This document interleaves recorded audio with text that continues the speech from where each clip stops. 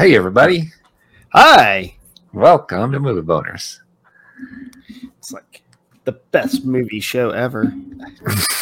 We're a little biased, but yeah, I like it. It's pretty cool. What beer are you drinking for today's episode, my good man? Ooh, I'm drinking a really tasty one. That's what I'm drinking. That's good. Last time was underwhelming. Yeah. No, I like this one. Dude, okay.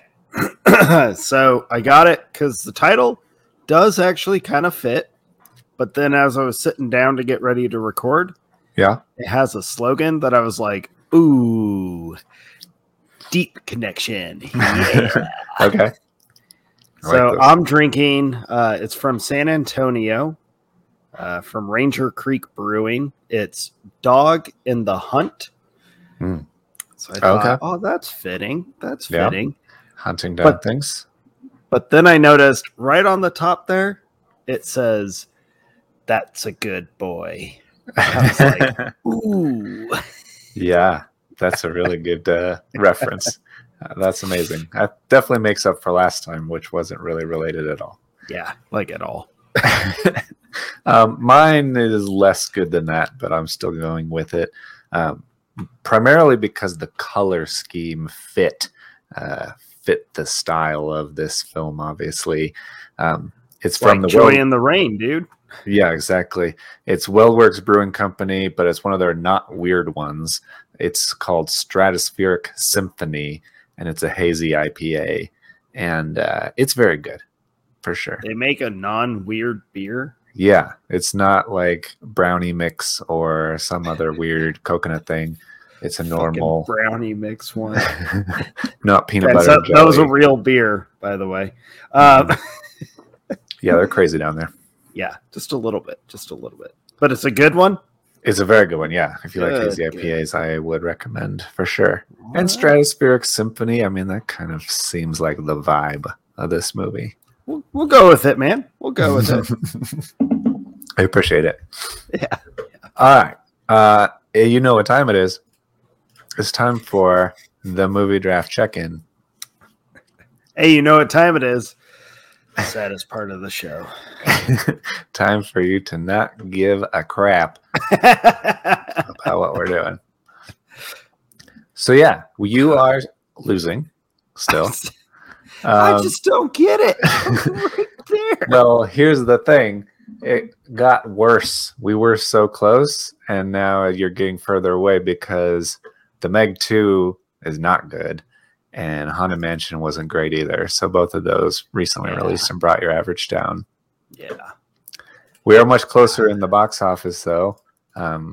Despite Barbie crushing, you're still getting closer, ever closer in the box office. So that's interesting, I would say. Yeah, yeah. Other notable things that have arisen recently. Well, Barbie crossed $1 billion. Yes, it did. I don't know what you think, but there's rumor afoot that it may pass Super Mario Bros. As the highest grossing movie of the year, which is sitting at 1.3 billion. So it's only 300 million away, which is possible. I think it's very doable for Barbie to pull that off. It's like the unexpected juggernaut of the box office. Yeah. Yeah. Certainly. And then Oppenheimer, no slouch, though. One of the biggest, highest grossing R-rated movies of all time, which is crazy, especially being a historical biographical drama, which isn't super popular. And it's the highest grossing World War II era film. So yeah, passing Saving Private Ryan and the other one that was really big. Which it's weird to call it a World War II film because it's not really about war, but I guess it's about. But it's. It pertains directly to the war. Yeah, entirely. So it counts because of that. Yeah, that's true. Teenage Mutant Ninja Turtles: Mutant Mayhem is apparently very good. I keep seeing buzz that it's up there with the Spider-Verse animated movies. I haven't seen it, but I'm interested. I haven't seen it yet either. And then, Meg 2 sucks. Haunted Mansion sucks. I'm interested in The Last Voyage of the Demeter, which just came out. There isn't an audience rating yet, so I'm not entirely sure, but that seems interesting. Okay. Yeah, I haven't seen that one yet. And then I gave you a incorrect update last time, as I was realizing on my later stuff in the year was sorted wrong. Kraven the Hunter was one of the movies that Sony moved out. Yeah. So it's Kraven and Ghostbusters. Sony moved a bunch of stuff. But Aquaman managed to secure its spot. Yay. At the end of the year, yeah. I don't know how big Kraven will have been. I guess we'll find out next year. But that's interesting. And then, Blue Beetle comes out next week. Yep. Which will be interesting. Yeah, I found myself up in the air. Like, I like the idea of that character having his own film. I like Blue Beetle. I got nothing against him, but I've never followed the character all that much. Mm-hmm. And I don't know. It's weird being a comic book fan and not being like super thrilled. It's also weird being a DC fan with one of the most like people are stoked that Blue Beetle's getting his own movie. Mm-hmm. And I find myself in a weird limbo of like, okay.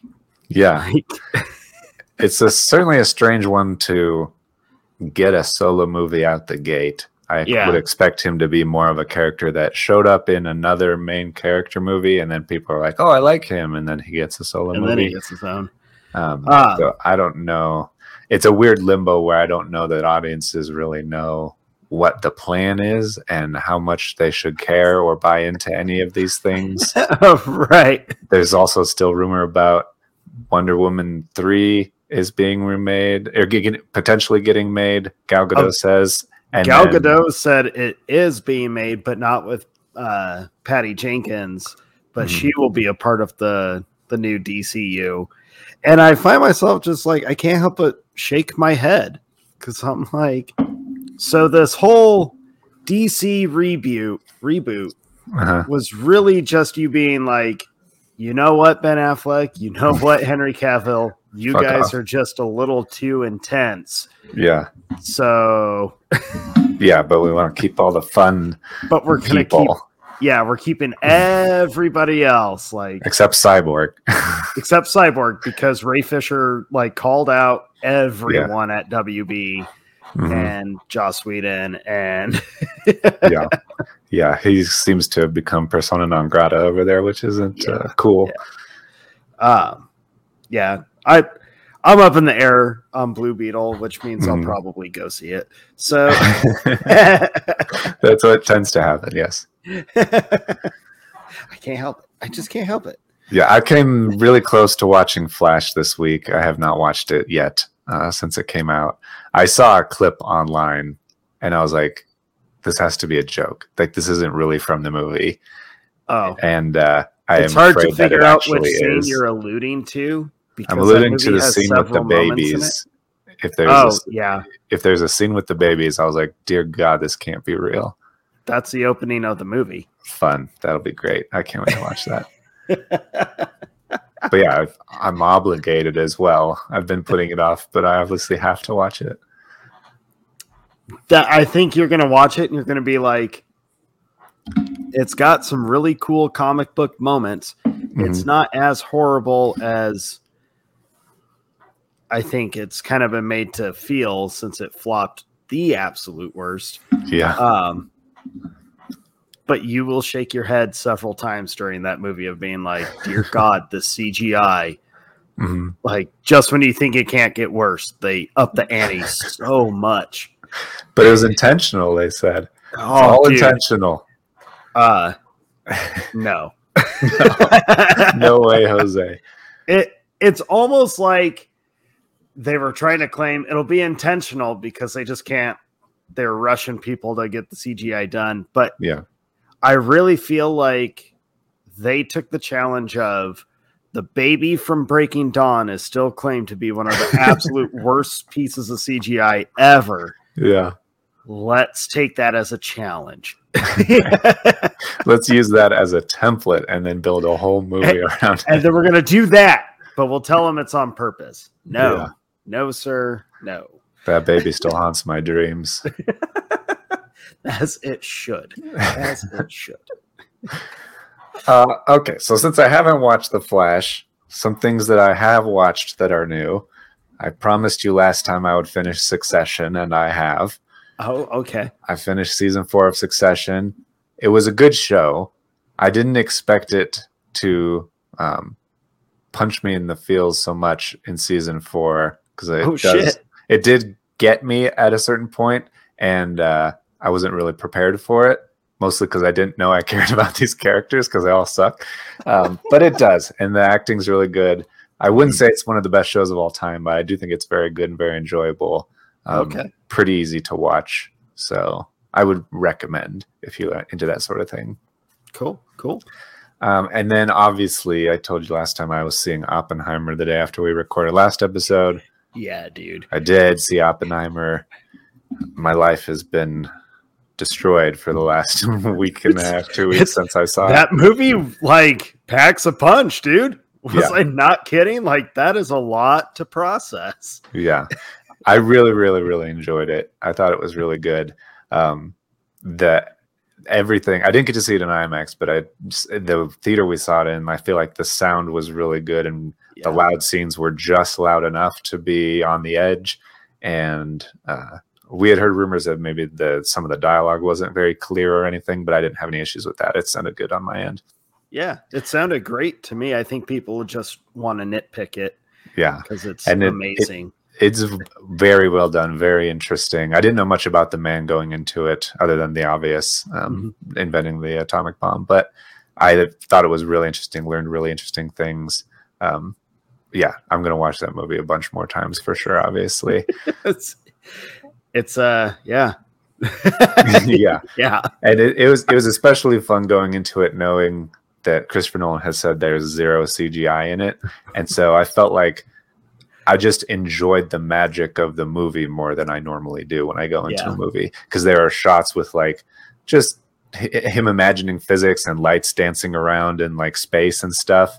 And I'm like, how'd they do this? How'd they do this if it wasn't CGI? What movie magic did you pull off?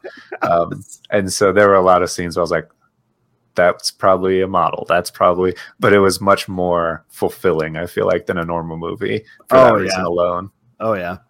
I agree with you. God, Oppenheimer was so good. And I couldn't remember what he said about the difference between the black and white scenes versus the color scenes. I looked it up after, and it's that the black and white are the more objective scenes from somebody else's perspective of his life, and then the color scenes are all subjective, kind of his own perspective of his life.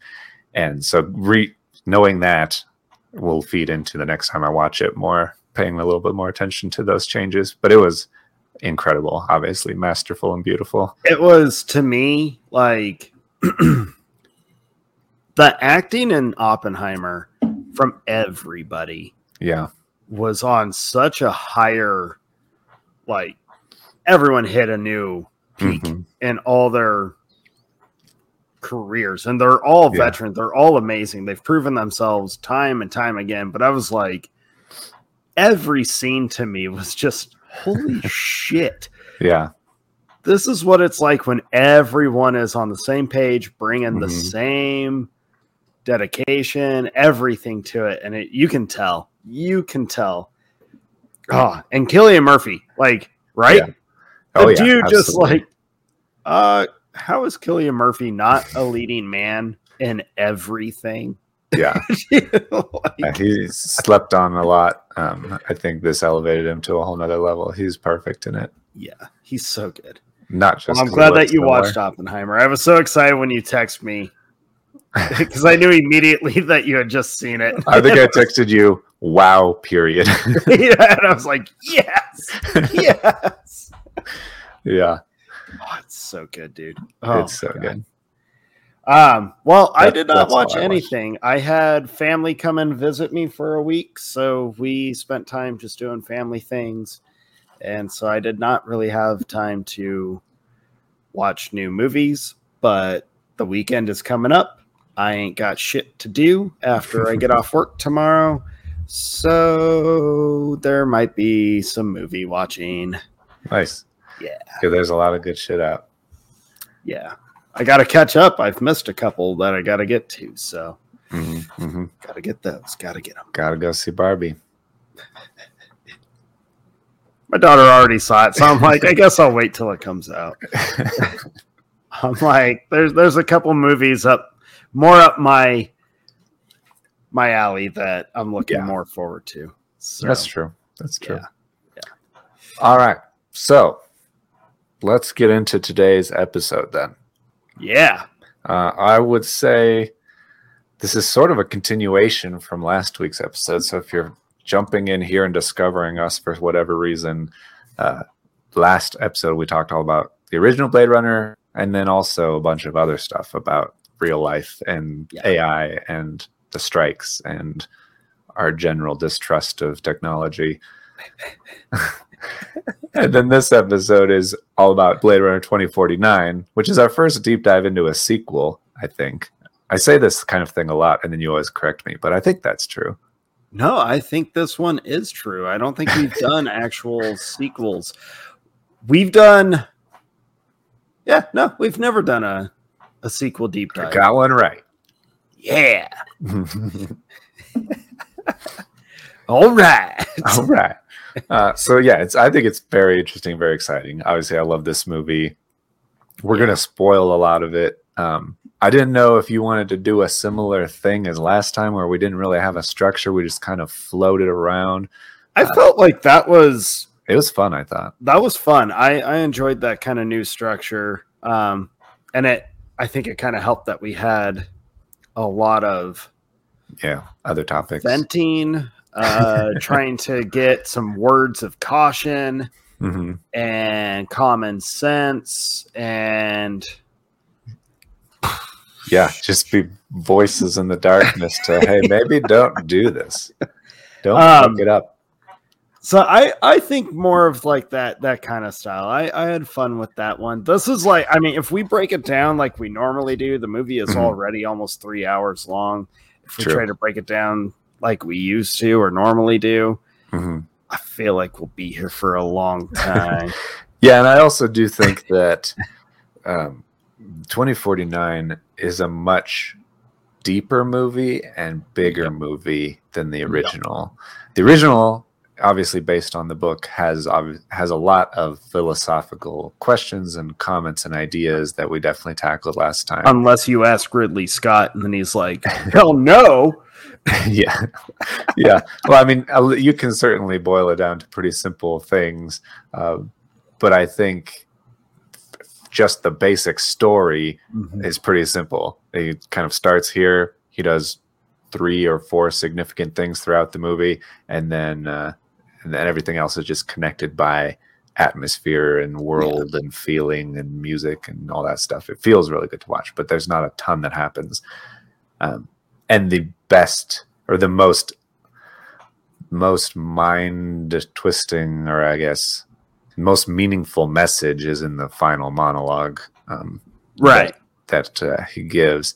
Whereas in 2049, I feel like the writing is so much more intentionally sprinkling those kinds of concepts and allegories and things throughout that it can get pretty deep pretty fast. And so I do think kind of floating around to the different topics and themes and motifs and stuff would be a good idea. I like it. Yeah.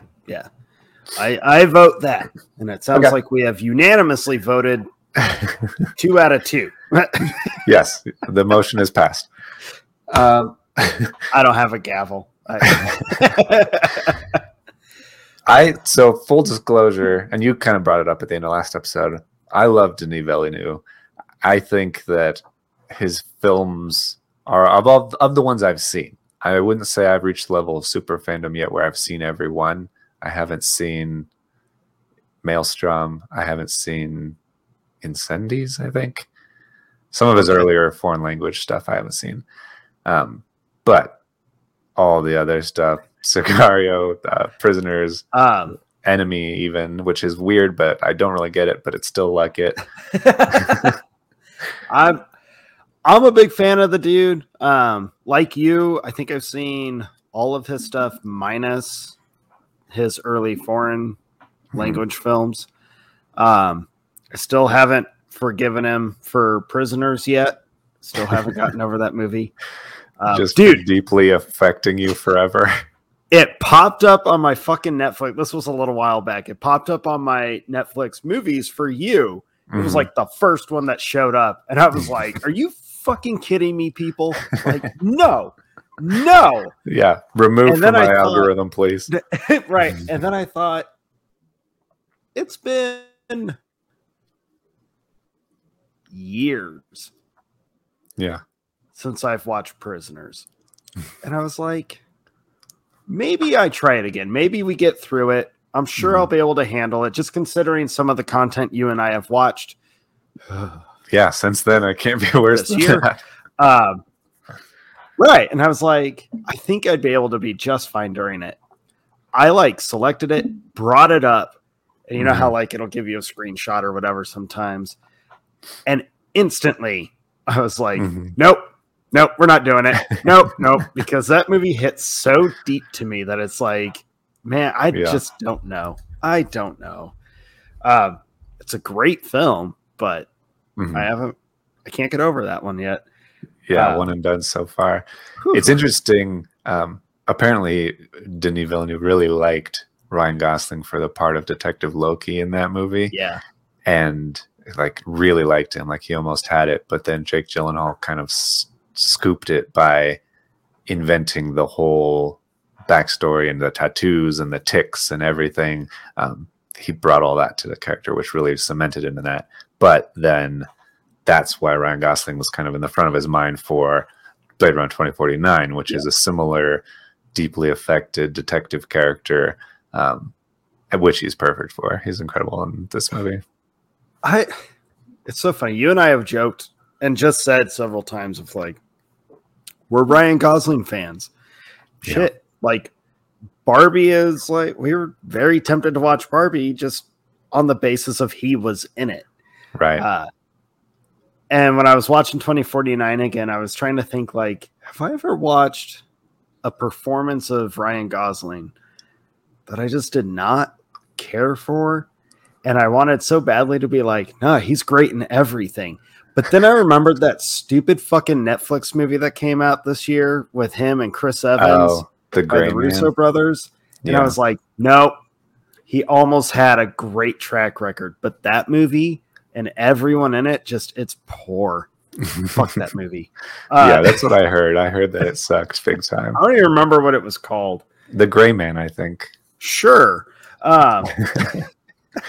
Yeah, he was young Hercules back when he was a kid, and has just crushed it forever. I feel like he's underrated because he's so handsome that people don't give him the props they deserve. But his range from the ability to be so funny and then so moving and romantic and emotional and then serious and dramatic and sad, he has it all. He does. And he's handsome as hell. Just going to throw it out there. Several times. I'm just making sure you heard me. But yeah, if it wasn't for Gray Man, I'm dude, Gosling is he's so good in everything he does. And he is perfect for the role of Detective K. Yeah. The look of him. Okay.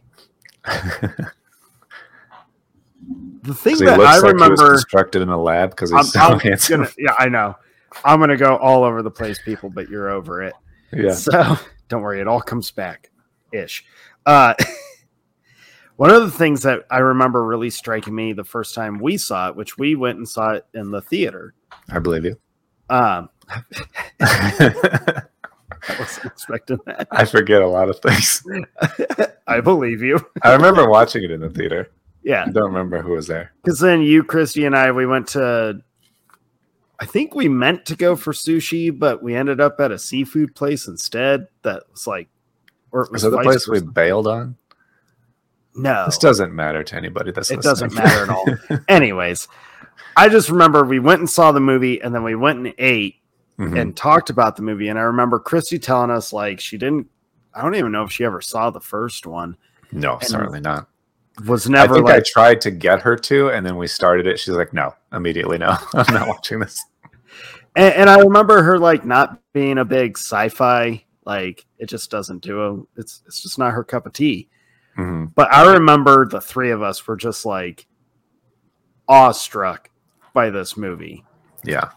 And one of the things that I know all three of us continuously talked about was the cinematography and the scope of the film. Just everything about it was like, this is incredible. Mm-hmm. Rewatching it, and I've thought this every time, but it hit this time just in preparation for this. Ryan Gosling, his look is so perfect to the world around him that he like they do this cool thing with him where he blends in so well, but at the same time he's like in the forefront, you know. He still makes kind of sense. Focus on him. Yeah, he makes sense in this world. It's not one of those like, oh, I'm just gonna accept that this is what it is. Like he completely makes sense for this alternate universe version of Los Angeles. Yeah. Oh my God, I couldn't get over it. There's that shot of him in like the street. It's kind of early in the film. Everything's at night in the movie. Yeah, of course. And it rains the entire movie except for the ending. But it's like one of the cars drives by and he's just standing there in the road and like the lights from the buildings just barely like graze across him. And it is one of those things I instantly thought like, I should make that my screensaver on something because it just looks so incredible. And it's just a dude standing in a street in the rain at night. Yeah, I feel like every 5 minutes there's a shot where you're like, wow, that is beautiful. And I just want to pause it and enjoy it. Right. You're just like, can we just hold this for just like 5 more seconds or 8 more seconds? Which so to those that might not really think about it, 5 or 8 seconds of nothing happening on screen except for just a shot. That's forever. Yeah. Like yeah. And most film editors will just cut that stuff down. Yeah. And I'm like, this movie needs it. Did you hear it was apparently a 4-hour film originally? Oh, I believe it. Yeah, absolutely. With just the scope and scale of everything, you could easily add all that. Which I was like, man, I would totally take a 4-hour cut of this movie, maybe see more with Wallace and his quote unquote angels or like. Yeah. Well, there's also I mentioned last time, and I don't know if you watched it, probably not because you said you weren't going to. There's the little shorts that they released in conjunction with it. Did you watch any of those? I didn't. Okay, I'm going to give you a little rundown so that because there's a couple that are very short, like 5 minutes. Yeah. So there's the Blackout 2022 anime, which I did watch. It's like 16 minutes. I don't generally care for anime, but the art style in it has a more good art moments than not good art moments. And it basically tells the backstory that they allude to here, where in 2022 there was I think the opening crawl mentions it as just like some violent rebellions that happened, but it gives more backstory to that in the sense that it describes replicants actually basically commandeered a nuclear missile, bombed a city, and then also attacked and destroyed a bunch of data centers, dropped an EMP, I think is what it was, cut out the power, all this stuff, destroyed all the data for everything, including like records of who's who and what's what and who are replicants and who are not and all that stuff, in the hopes of basically gaining their freedom. And because there was a human supremacy movement, which I think, based on our conversation last time, that you would probably fall into, that human beings are human beings and replicants are not, and they can never be people, I think. So, and so there, which is a weird conversation, but I think is a big part of this movie. And so that was the whole thing in 2022. There was a big, I guess, fight between them, and that feeds into a lot of Kay's boss's motivation in this movie. So that's the first one, 2022. It's like 16 minutes long, not hard to watch. Yeah. And the other ones are 5 minutes. So there's a 2036 Nexus Dawn, which is all about Wallace and Jared Leto's character. It's him basically meeting with a board of people, trying to convince them, because the replicants have been prohibited. Prohibition has entered, and he's basically acquired Tyrell and wants to start Nexus production. And so he's basically describing his plan for his angels, that there were bad ones before, but his are good, and they follow all of the rules and commands completely and all this stuff. He's perfected it. And so it feels like basically a deleted scene from the movie. Okay. It could have easily just been a scene that was cut from that 4-hour cut of the movie. And then the last one is Blade Runner 2048, Nowhere to Run. That's a year before the movie came out, or the year before the movie is set. And that's all around Sapper, Dave Bautista's character. Where he basically like goes to the market and meets with the kid and is a nice, cute man with tiny little glasses. And then he fucks up a bunch of dudes when he loses his cool. So you get a hint at his gentle but also violent nature, which is a big deal. And that also feels basically like a deleted scene. Okay.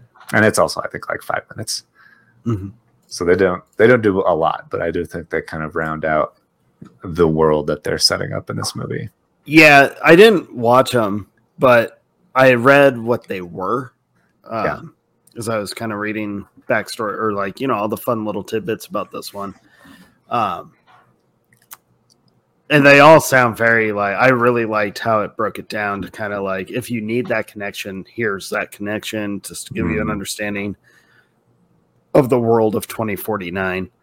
But I also kind of like feel you don't need those. 2049, although is a direct sequel to the first one, it ties in, but the movie, to me, it's weird to say this because like the whole last half hour of the movie definitely rides on the story of the original, like it, and on Harrison Ford.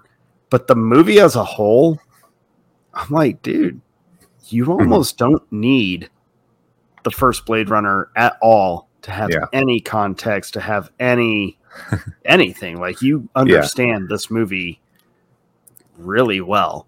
It would not be hard to rewrite a couple of things and have all of it still work. Have the whole world, the meanings, the themes, and the mystery, and the whole detective story just be about someone else that was a pregnant replicant instead of Rachel. Spoiler alert for Blade Runner 2049.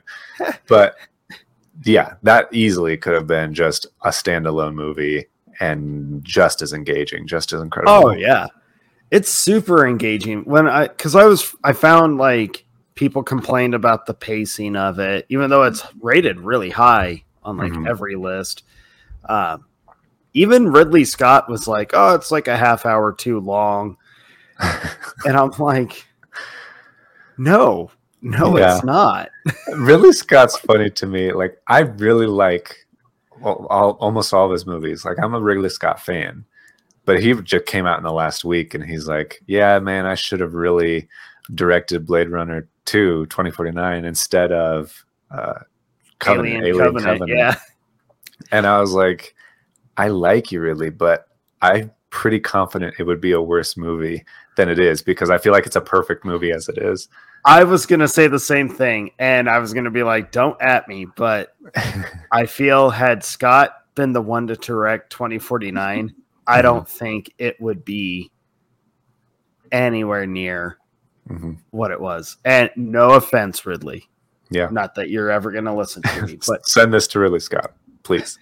But I'm like, even though Alien Covenant is entertaining to me and I like it, it's got some cool moments in it, it's still pretty much on par with like Alien Resurrection, where you're like, yeah, it's all right. It's cool. It's got some cool like moments, but it's so unnecessary.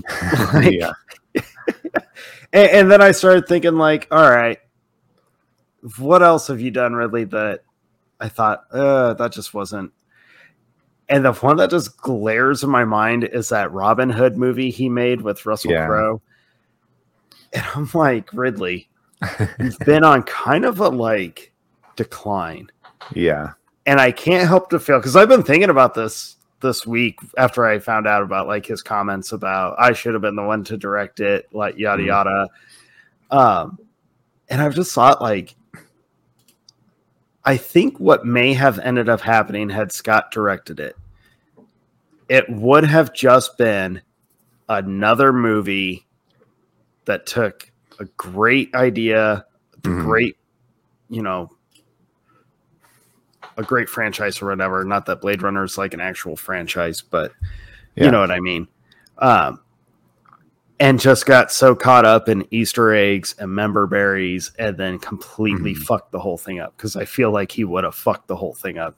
Yeah. He would have pulled a Spielberg with Indy 4. He would have pulled a J.J. Abrams, no offense, J.J., but with like a George Lucas with all of his movies. George Lucas with everything he's done since A New Hope.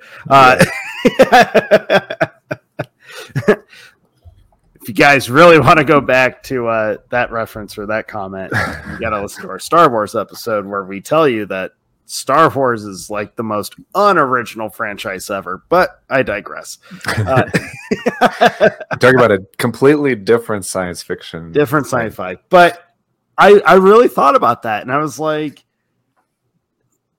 I'm not saying Scott's a bad director. I'm a big fan of his. I've enjoyed way more of his movies than I've disliked his movies. Yeah.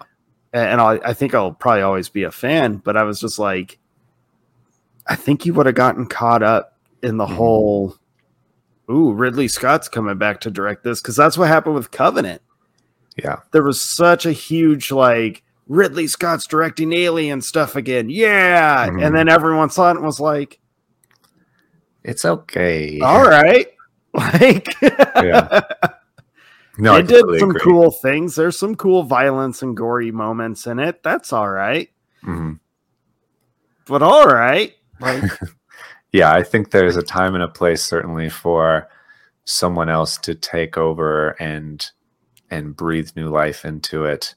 And especially if you grasped what it could be. Like if you saw a seed of an idea or something and you want to take that, keep everything that worked in the original and build on it. That's what I feel like Denis Villeneuve did with this, because it has all of the same questions and things. But if you left the original Blade Runner feeling like I have an opinion about if replicants are people or not, then you go into 2049 and it kind of takes it to the next level of, okay, replicants might be people, but are holographic girlfriends people? Like, it starts asking you even bigger questions. It asks a lot of questions, and I feel like I should have expected you to take a shot at me pretty early, just because of how vocal I was during the last episode of being anti-AI and we need to quit relying on all this shit, right? And replicants are not human. I got pretty vocal about it. I was a little passionate about it. Fuck AI. That's not changing. Fuck no, it. Always. But 2049 is a challenging film for people like me or for like us who understand the dangers of AI, who don't want to kind of give into the idea that a replicant, this like fake entity, could be human, could feel human. Because we've always said this is why we need humans in the cockpits or behind the wheel, because you can't trust a machine to make an emotional decision or whatnot. Right. 2049 completely challenges everything about it, because the only humans you see in the movie are very few people. Yeah. Very few. And they're all kind of not really the best examples of us. Yeah. They're not moral or kind or loving or any of those good things. Right. And then everybody else that you encounter in the movie, with the exception of a few, because there's still bad apples everywhere. Yeah. are showing way more human emotions and elements, and they even talk about being more human than humans. Mm-hmm. And I don't know if it's just because it had been a minute since I watched 2049, but rewatching it, I was like, these fucking people had to make me like look like a fool. Like a fool. Yeah, it had been a while since I'd seen it as well. And so it was really fun to go back and experience it kind of for the first time again, because I remembered the high points, but didn't remember all the details. And no, I feel the same way, basically. I mean, I don't know the answers, but I enjoy the questions. And I also had interesting, I guess, new thoughts on the topic. Because when I think of Blade Runner and replicants, I've always thought of like robots, like androids that are manufactured to be human-like, but inside they're all synthetic and metal and plastic and all that shit. But as I was watching 2049, there's a lot of times, and maybe it's the difference between Nexus 6 versions and the Nexus 8s in this movie, 8s and 9s, I think, where I wonder if they're not so much robots, but more like clones, not like direct clones of a specific person, but like a bioengineered creature that is basically kind of humanoid, human cells, human. Because the thing that triggered it was jumping to the end of the movie, and I guess the beginning of the movie also, but when Kaya's strangling and drowning Love, I was like, that seems like a design flaw that she even needs oxygen. Like, if you're going to send these replicants to colonize space, why do they need to breathe? That seems unnecessary. And then when he fights Sapper and he hits him in the throat, and that's what makes him be able to overcome a much larger dude, I'm like, he has all of the biological faculties and organs and sensitivities that a person does. And so if Wallace genetically engineered replicant Nexus 9s as more like human clones, they're not born out of a person, they're not made the old-fashioned way, but they're still physiologically human, basically. Is that more of a person than a robot would be? Yeah, that's exactly what Wallace does. He does it with, spoiler, Rachel's bones, and Rachel. Mm-hmm. And to me, like, because I thought that too, the fight with Sapper, I was like, this feels, I mean, they're bleeding, they're getting bruised, they're getting broken. It's a brutal fight between these two guys. They just, everything's heightened for them. You know, they got a little heightened strength to them because they're not human. They're going to be engineered for off-world combat. So they're going to have a little juice going through them. Right. But rewatching it this time, and when Rachel shows up after he's holding the skull and stuff, and he's saying like, "Hey, we took the DNA, the whatever," and to me it was like, oh, same page as you, Jake, where it was like, so there's never actually been a robotic feature to these replicants, except for probably like the very first couple generations of replicant before Blade Runner, the original, even kicks off. Yeah. And I definitely started thinking like, so they've definitely been kicking in how do we continuously mask the synthetic version with all the human element. The idea, I mean, they bring it up several times. It's mentioned numerous times of like, or at least the theme is, of them blending in so well to humans that no one's ever going to be able to tell the difference, period. Yeah. More human than human with learning everything. Their self-awareness is on a whole nother scale. It kind of made me think of, on top of the cloning some form of DNA, and then with the idea of how they're implanting memories into a replicant, from the original Blade Runner and in this one. Yeah. It's that kind of principle, but on a whole nother scale of like, now we're just implanting nerves. We're implanting the circulatory system almost. You're going to bleed. You can die from physical trauma. Yeah. And the time frame is lifted so they can live a full life. They all seem to be quote unquote born as adults. Like you get manufactured and shipped off as a full grown person. That's why they implant the early life memories, so that you are relatively normal and not a total freak. But yeah, that seems to be the idea. Which to me is just another frightening thought. Yeah, no, for sure. Cloning has always been kind of a hot topic. I remember back in the 90s when it was a big deal that they cloned, I think it was a sheep. Yeah, that was a big deal. And then like every now and again, you'll get a new like, hey, we tried cloning this. Hey, we cloned this. How crazy is that? Hey, we like replicated an ear. We grew an ear out of nothing. You're like, cool, but wait. Yeah. In 2049, they'll be able to grow an entire person. Yeah, it's with their own intelligence and personality and logic and stuff.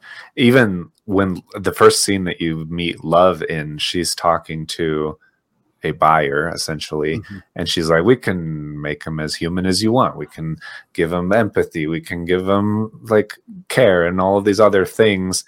But I don't recommend it unless you want like a pleasure model or something. Right. And so it definitely seems like they can tweak every aspect of their personality at a genetic level.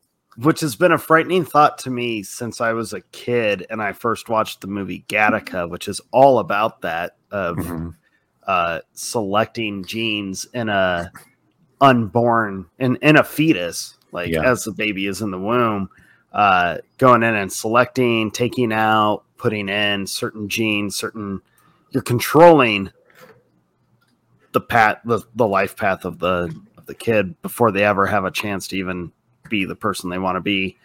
And of course, when my kid was being baked in the oven, if you will. Oh, that sounds horrible when you say that. I tried to be clever. Yeah, you shouldn't put children in the oven. No. Hey, man. In the Flash, he puts a baby in a microwave, and people thought it was cute. So I can't believe I'm going to watch that movie someday.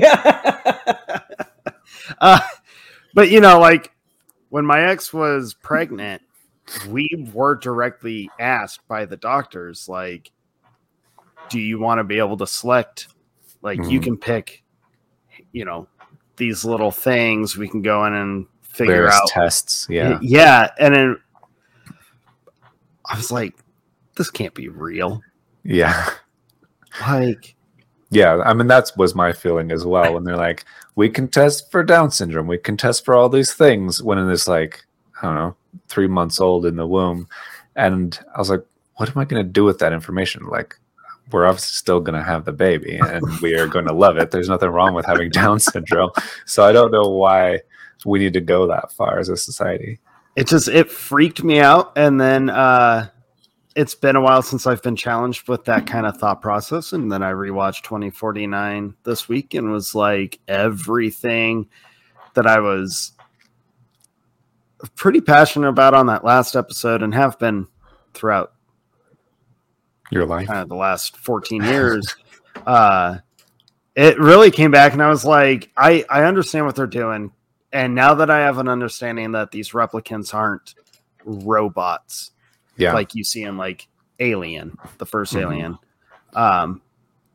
these replicants don't bleed milk. They don't spit up, all this like weird white liquid shit, and they don't have tubes that flail, and they don't sound robotic as they start to die, except for Pris in the first one. When she gets shot, she kind of like spasms out. She short circuits just a little bit. Maybe it was just that model. it had a tweak in it. But But these replicants bleed blood. They can die.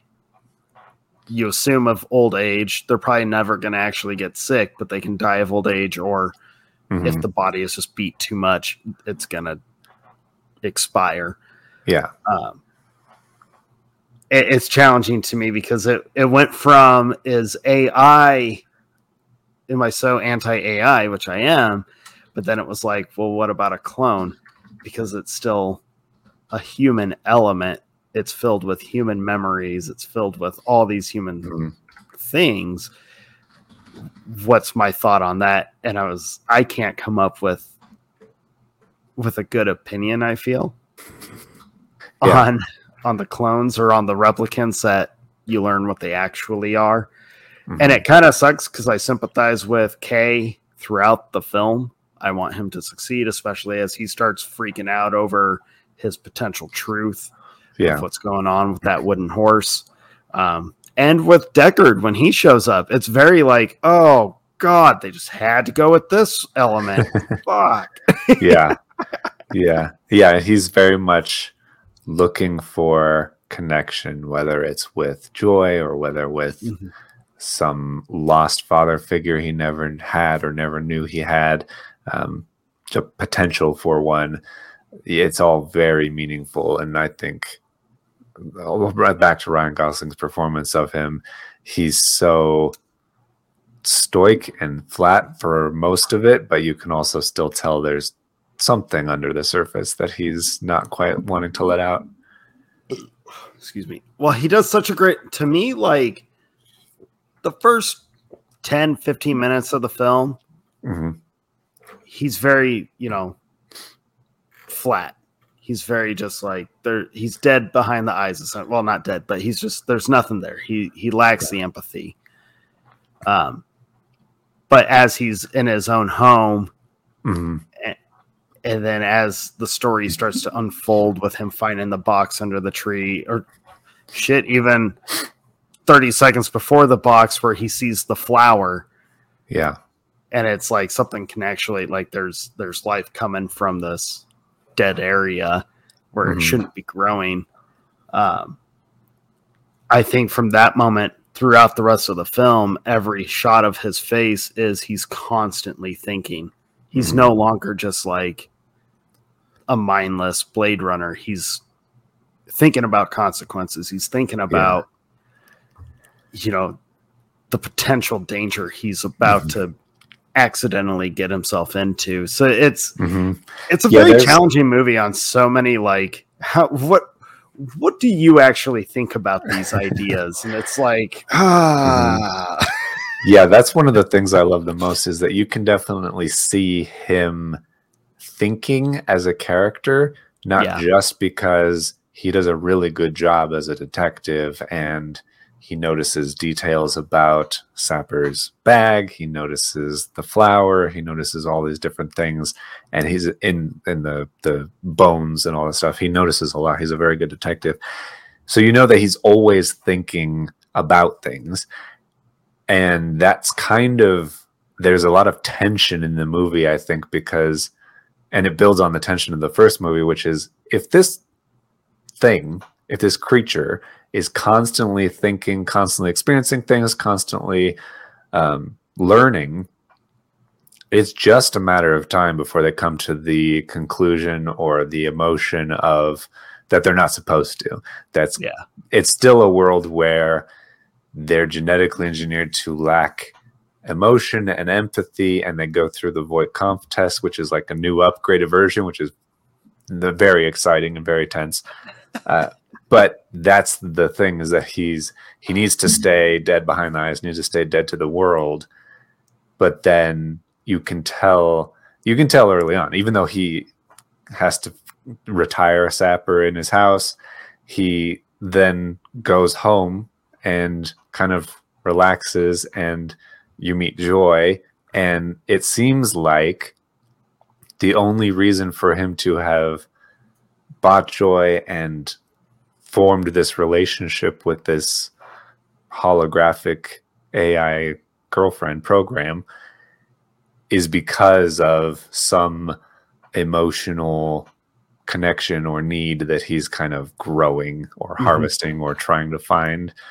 And it seems like he doesn't fully realize it until the point where it's in the rain and he sees the advertisement, and he kind of was like, she's not real. She's not right. She's a product that is just being advertised and for everybody, but so I can't connect with it in the way that I hoped to. I think that's the moment he turns.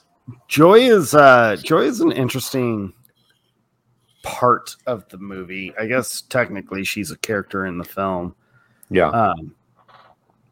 But she's very interesting to me because I almost feel like Kay is using Joy to almost force himself to learn a deep empathy, to learn kind of grief and loneliness, actually. Yeah. Just to maybe understand his surroundings a little bit more of what different things, what different elements in life might be motivation for someone to do what they do. And at the same time, I think better at his job, you think? Yeah. And I think just over time, and I could be completely wrong. I'm kind of I made up this kind of backstory just for myself. Because that's the way it felt to me. Yeah.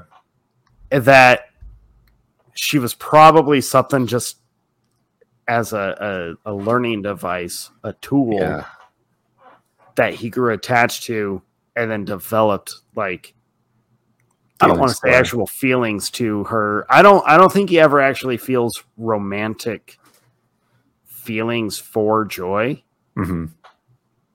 But I think he definitely has that connection to her where she kind of serves just like an outside voice for him, a voice of reason almost, which is not supposed to be a synthetic thing. They're not supposed to have an extra, inner thought or a second voice.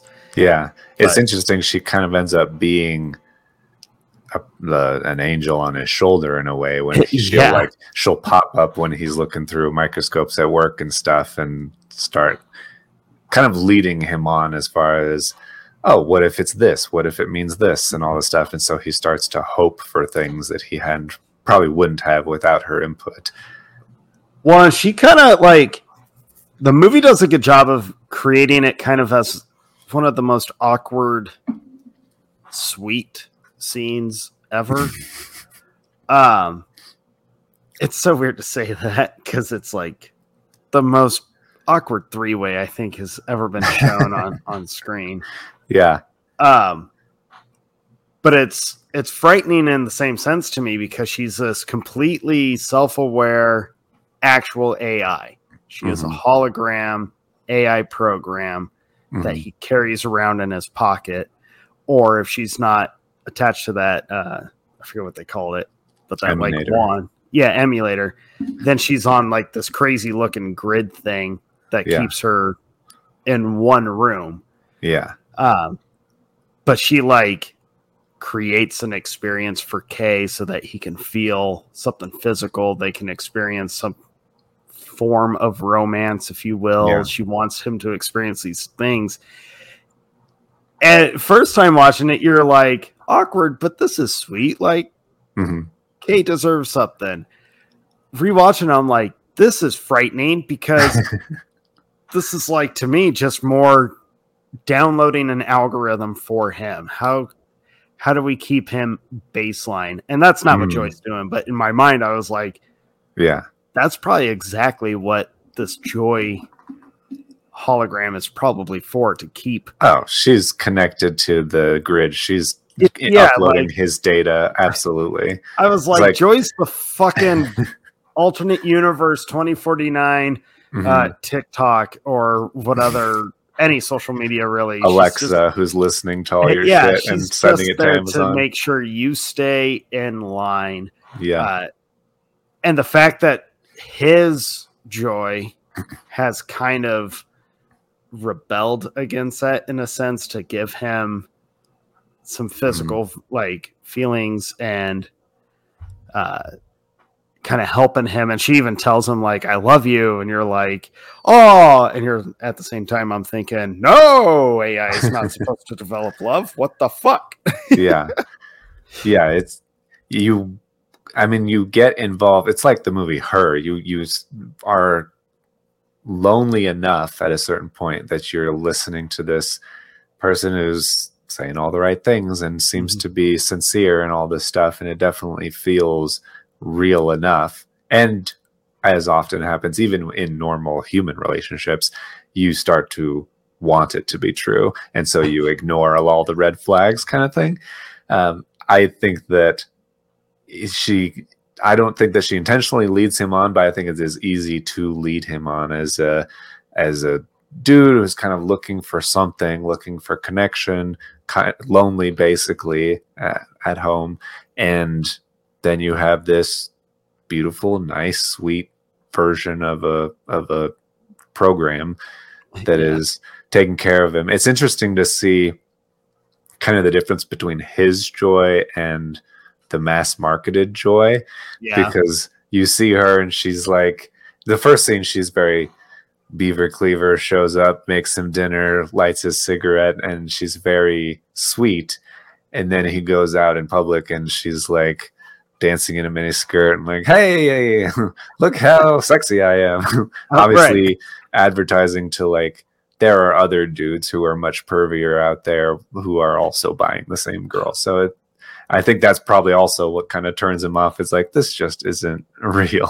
This world sucks. Like, that's how I take that look that he gives when the mass market version like calls him out and lanes in with those fucking dead blue eyes. And you're like, Anna de Armas is way prettier, but her with those blue eyes is like, this is you know what it reminded me of? There's like no pupil. It's just fully. It's just full blue. And you know what it reminded me of?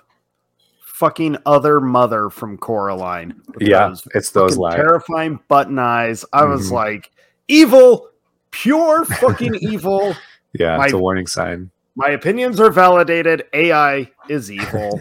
I think it's an interesting thing though, because like I said before, it builds on the conversation of can she be real? Can she be real enough to warrant being considered her own person? If she's self-aware, she knows she's an AI, she knows she's trapped in that room with that device.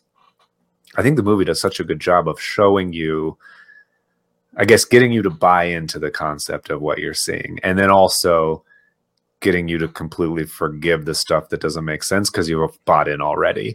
Because when you first see her and it shows the thing on the ceiling and it shows her come in as like a hologram, she's lit up, she's interacting with the world, but not really able to interact with the world. Yeah.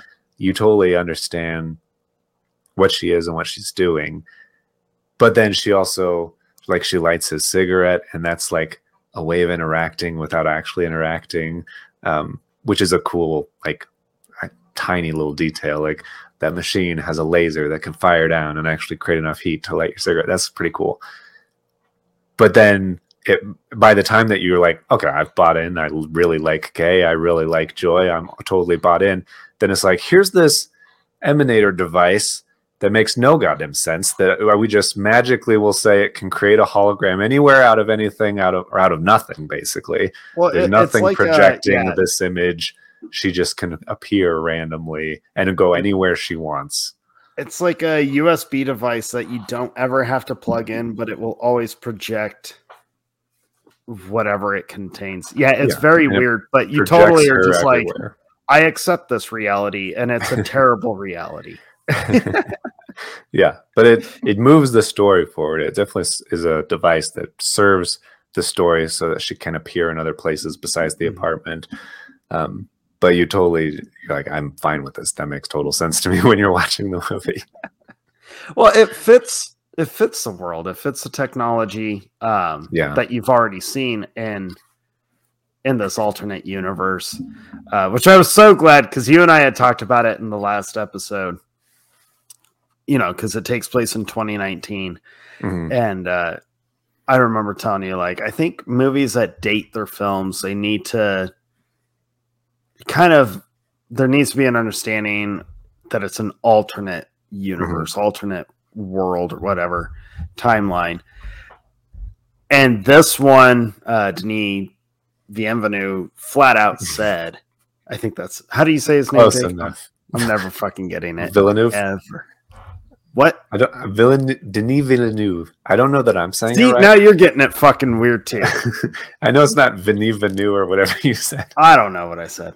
But he did flat out say, like, it's total alternate universe. Like, and I was so happy that he said that, because I buy the movie even more. I buy this world even more. I can invest in it. And I love the kind of sci-fi that has some stuff that's super advanced and then some stuff that's also kind of old and weird looking. I feel like that's harder to actually figure out where it falls in the timeline, or that it's in an alternate universe and they just kind of develops differently than we did. Dude, I love the farm that Batista's character has at the beginning, where he's like, he's farming these like slug kind of creatures. They're bugs. He calls it a protein farm, which is a much nicer way to say we're basically starving on Earth and need to eat bugs for protein. Right, which is something that you don't see a lot in this one. You don't see too much outside world like you do in the first one, where, you know, the first time you meet Deckard, he's eating those noodles and the world just seems bleak and overpopulated. Wait a minute. And this one, you don't really see a lot of that, but I think that adds to the tension of the world of not seeing a whole lot of other humans or humans in general. You're not seeing the entire picture. It kind of adds, like, what is the rest of this world? Like, how bleak is the rest of the world? Because it looks pretty terrible. Grand in scale when he's going around, but they've got a crazy ass wall that separates Los Angeles from the ocean completely. There's like, it's almost like a dam, but it's not. It's like the oceans have been rising or something. It's what a bleak world. It's huge, but none of it is like fun or beautiful to look at. No. It's just it's all terribly depressing, and everybody is just seeking escape, seeking some sort of pleasure or respite from the real world, which just sucks. And you're like, man, just how bleak can this world get? And then you go into Vegas and you're like, dear God. There's parts of the world that are completely abandoned. It's just devoid. But like you were saying, where you see, like, I guess it's technically technology, but it's not. When he sees the beehive, the man-made beehives in the middle of this just desolate world, everything is just dead and gone. Yeah, in the desert. There's something so striking about that to me, of just seeing the beehive alone in this like super dusty, just orange, yellow world. And then you see this life and you're like, it looks so out of place, but it's almost hopeful that it's there. Yeah, no, I think that's the perfect description of it. It is very out of place, because you're like, bees kind of need flowers and shit to actually pollinate and do stuff with, and you're in the middle of the desert where none of that exists. But it is also hopeful, because you're like, there's life here. There's animals. There's people using these animals for honey and food and stuff. So as you're like, this is a good thing. This is a life thing. Yeah, and for those not paying attention, the beehive is kind of a connection to Batista's character, of like, or an added connection to him, because you assume, or you're supposed to assume, that his character helped, farm these bees and get this beehive sustainable to the point where it needs to be, and to help Deckard out.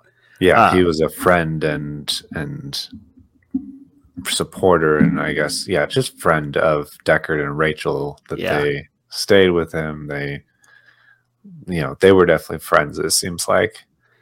which I like that little connection. It took me a while to make it. And then when I did, it was kind of like oh man, I love it when a movie is smart enough to be able to like set up something and connect to it later on through something that you just like, you would never think of right off the bat. And just like, that's good. That's a clever moment.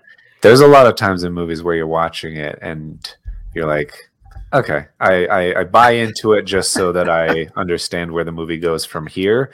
Yeah. But I'm not going to think about it too hard. And then if you do think about it too hard, it kind of falls apart. I love those movies where the more you think about it, you're like, oh, that makes perfect sense. That's exactly why this person would do this and this person would do that. And because this relationship exists. And I have that with the horse in this movie, with the little horse and Kay having it in his memories and him really wanting it to be connected to that, but really it's connected to Deckard and his memory of the unicorn from the original movie and all this stuff. I'm like, dear God, that makes so much sense. I love this movie. And that's something that also kind of makes Kay unique in this world. The fact that everyone knows and understands like Blade Runners are replicants now. But he focuses on that memory. He actually like we would, whether it's a traumatic memory or a good memory, people have moments where we'll focus on a memory or it'll flash in our head and then it just stays with us. And the fact that Kay has that, where it's this memory of the bullying and him putting the horse in the fire in the furnace. Incinerator. I think that's that was one of the big elements in this movie that really made me kind of feel challenged by it, because I was like, man, I am notorious about latching onto a memory, especially like a bad memory, and just letting it beat me up, which I think is pretty common probably. Yeah. But it made me kind of like relate to Kay as I'm watching this synthetic human who I'm already like supposed to morally be against. And now I'm like, fuck. Yeah. Dealing with the same struggles and emotions that you're familiar with. Absolutely. But I love Kay's journey through this movie. I think the investigation where it takes him, the different characters that he meets. The investigation so cool is like my favorite part, because the mystery of the movie and the mystery of his in detectiveness is very well done. I feel like that you care about him and you really understand his hope that he starts learning about this replicant that got pregnant and gave birth, and they don't really know where the baby is, and he has a tumultuous or really unsure, undocumented past. So there's a question that the movie poses, or a possibility that the baby is him and that he was actually born. And he talks about, well, I've never retired a replicant who was born before. And if you were born, maybe you have a soul, maybe you're different or special or something. And so you can tell that he kind of wants that to be true, wants that to be him. And there's connections. I mean, he's a detective. He doesn't just assume anything out of the blue. There's evidence to start believing that possibility. When he's going through the different slides of DNA from like 30 years prior, or code. To me, it was another like kind of reminder. The movie does a great job of reminding you that they are like human. Yeah. They're able to, replicate pretty much everything a human has, but everything there's going to be things about them that a human cannot do. And one of my favorites is actually his ability to read all the code on the 3 separate slides as he's running through it, down to be able to pick like, oh, here's our matches. Something's like, this is mysterious. This isn't supposed to be right. Yeah. I really like that. I really like that. And I like when Joy pops up in this random moment and she tells him, like, what's the line? You guys are made up of, like, what, 4 letters? Or whatever. 4 characters, and she's only made up of 2. And I'm made up of 2 ones and zeros. I love that. Because at the same time, like, it's just smart writing. And then at the same time, you're like, like, she's fully self-aware. This has to be dangerous. Like, he just got lucky with this model, but fully aware to the point where she's completely okay with, oh, I'm just code. I'm ones and zeros. You're like, I don't trust this. Or at least for me, I don't trust that. Yeah. But I love the investigation. I'm with you. I think the investigation is one of the best elements, if not the best element of the movie, with the exception of the cinematography, because it is off the charts. One of the most beautiful movies ever. It's so good. It's so good. I had to laugh because you and I, a long time ago, we talked about these two, Nolan, which we still talk about, and Denis all the time. And we talked about they have kind of similar eyes. Yeah. For what they want you to see and how they're going to show it to you. Everything's on just a much bigger scale, but it's like deliberate and it makes sense of that scale. Yeah. Yeah. But also both able to get very intimate and personal into a way that you connect to that. They have such similar styles. And it made me laugh because I thought, like, man, I wonder what, like, a Nolan version of this movie would have looked like. Probably different. Definitely different. Obviously, it would have all been IMAX. And yep. And I did laugh because I was like, I don't know that Nolan would have even wanted to do it just because of the fact that he would have been forced to use a lot of CGI. And he's so adamant about not using that much CGI. Yeah. But then I found out Nolan was considered for the director of 2049. Like, I believe they wanted him to do it. And it's like, that's kind of funny. Because the movie, there's scenes in it that I'm like, that feels like a Nolan style. When his ship's going across on his flight to San Diego, that whole path that he takes feels very Nolan-esque to me. Like, it's very Interstellar. Yeah, absolutely. I lost my train of thought. Your turn. So I mentioned before the Voight-Kampff test that Kay takes. Oh yeah, that's the baseline. The baseline that he has to check in and make every time. That's one of my favorite parts, I think, because it takes the Voight-Kampff test from the original, but it also understandably and practically upgrades it. It's not the interview format that we're used to from the original. It's more of a targeted and perfected series of questions that are designed to induce stress on the subject, and then also try to distract him with questions about emotion or connection or feeling, while also trying to get him to do a simple task, which is just kind of repeat these certain lines whenever they're said. And so the first time, I love how Ryan Gosling plays it, where he is very kind of like detached and very simple. You feel stressed as the audience listening to it, but I'm stressed so much during that screen.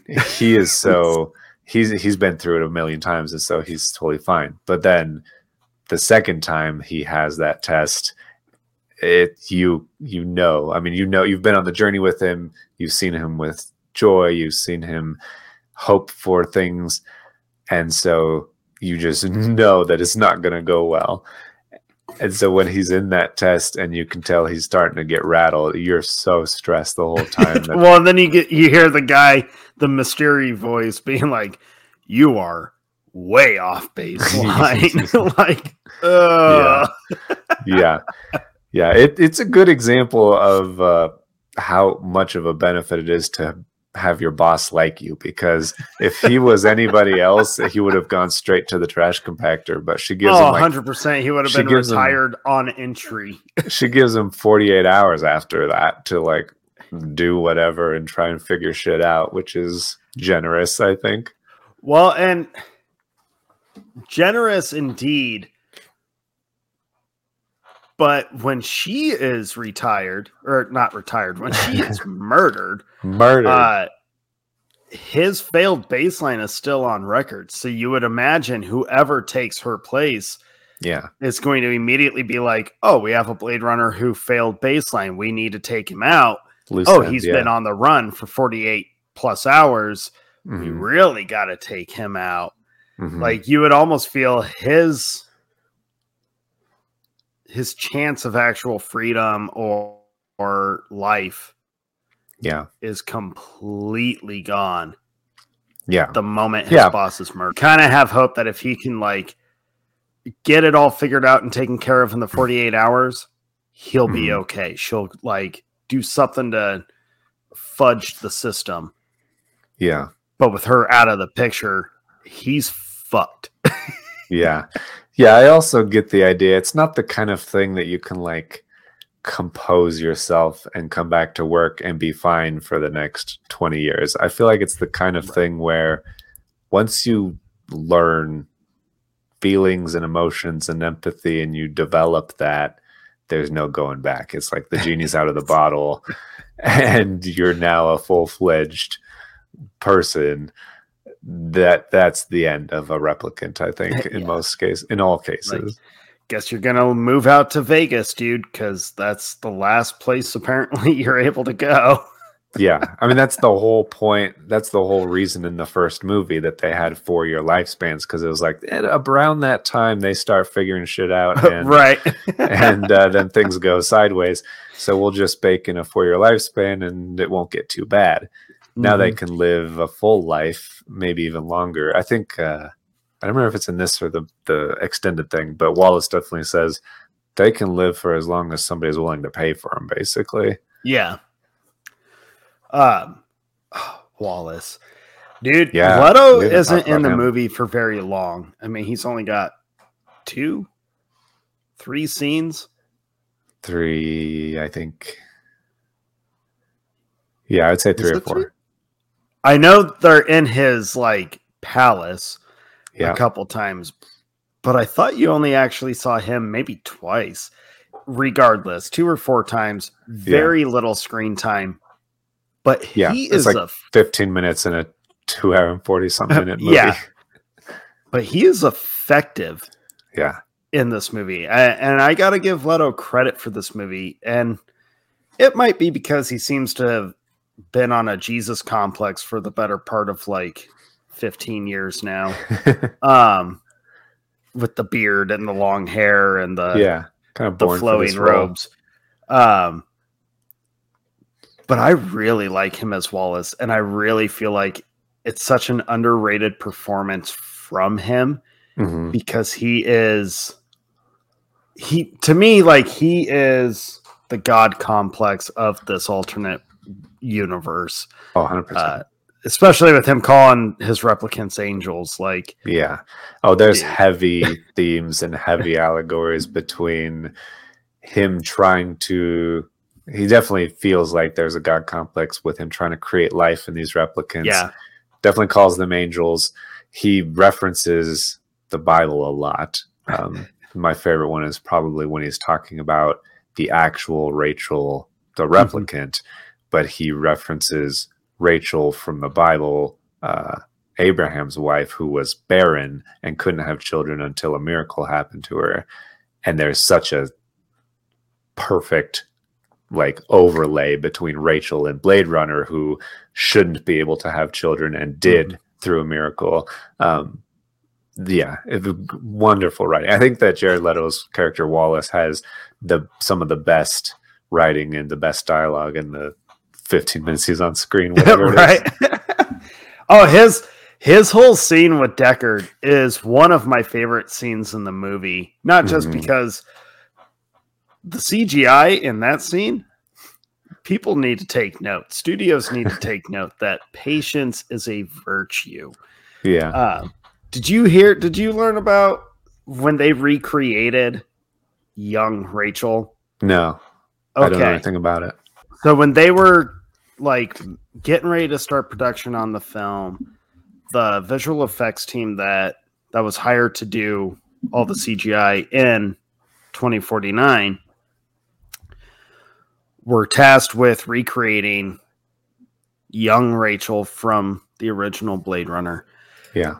But no one wanted to face the kind of backlash that previous movies were hearing, especially Rogue One, where they did the CGI Princess Leia and the General. Yeah. And then just didn't want to fall back or be a part of that line of CGI'd actor or characters that just look so bad. Yeah, the whole de-aging thing. Yeah. And so he gave the visual effects team a year to work on and perfect recreating young Rachel, because he didn't want them working under any kind of added pressure or constraint and then have to turn in a rushed product where it's going to look terrible. Yeah. And when Rachel walks on the screen, it is like, now that is well done. Yeah. It's like, definitely and it has better, nothing to do with, I mean, Sean Young isn't dead. She's just right. But it's okay that you can tell that she's still CGI, because CGI just is always going to pop up, especially with every TV or movie screen. CGI is just going to be so obvious. You can't hide and your it. Audience are people who are thinking about what they're seeing, and they're people who have seen the original Blade Runner, and they've seen Sean Young as this character, and they know that she's not still 25 or whatever she was. And so in your mind, you know this isn't real, which is the whole point of Blade Runner, which is great. But I love that scene still, because you are supposed to feel what Deckard is feeling, which is, this isn't right. This isn't real. This isn't... You're trying to seduce me with Rachel and say, hey, I can have it all again, but I don't want that. I've already had a whole life with her. I've had a kid with her. And so this is unnatural to feel this. And you still got the details wrong, which I love that. I love that Deckard. I mean, because you see her walk up, and you in the audience are feeling and thinking like, this is intense. Like, this would make sense to use her as your weapon against Deckard. Yeah. And I mean, Harrison Ford is just, he's the man. But his whole delivery in that scene where he's like squared up with young Rachel, and he flat out is just like, she had green eyes, and he turns away. Like, you can still see the turmoil. Like, he understands she's not Rachel. The details are wrong. There's no way. But when you're that committed to someone, when you're that committed to something, and then he listens to her get executed, you can still see it kind of get to him a little bit. And you haven't seen her in 30 years. Yeah. I like that you can still see it get to him just enough, but not too much where he's actually going to be emotional. He's more emotional about just, I miss Rachel. Like, he misses her. Yeah, it's tempting. And I mean, obviously Deckard's not going to fall for a temptation. He made like the ultimate sacrifice ever to not see his kid. Yeah. And he had to, the thing about his choice to never go after his kid, I love that whole conversation between him and Kay, where Kay's like, didn't you ever want to meet your kid? And he's like, no. And he's immediately, as a parent, I'm like, what the fuck? Yeah, but then immediately, like, as you're kind of frustrated to hear that, his whole explanation of, I didn't want her to be hunted. for her entire life. I can't let this happen to my kid. I'm like, man, I kind of feel that, because a part of a parent's job is like, you have to make well, you hope you don't have to, but sacrifice is part of parenting.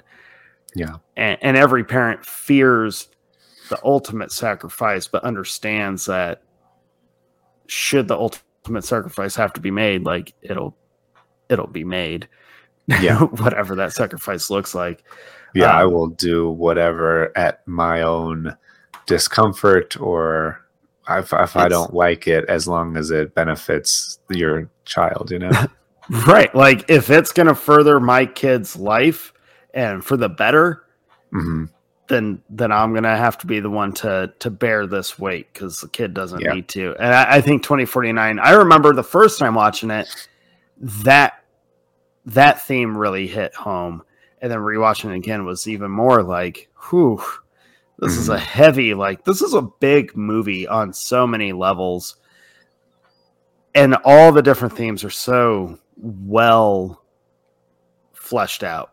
And I love that so much. It's crazy how by the time you meet Deckard in this film, it's more than halfway through the movie.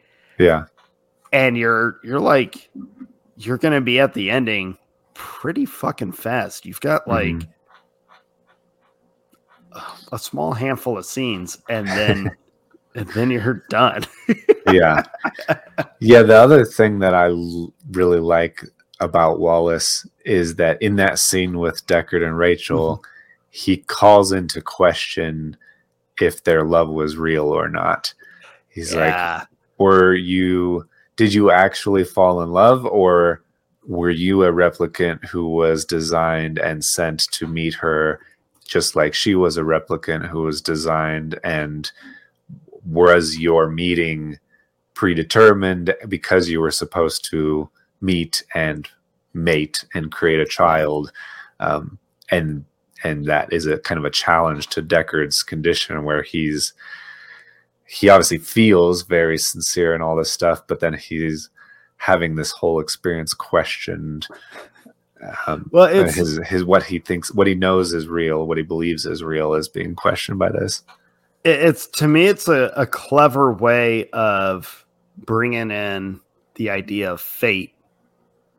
Yeah. And like your destiny, but for a replicant. It's like, yeah, and it's more of Wallace playing God again of, was it destiny, or did you have free will as a replicant? Yeah, you're just like, this guy's evil.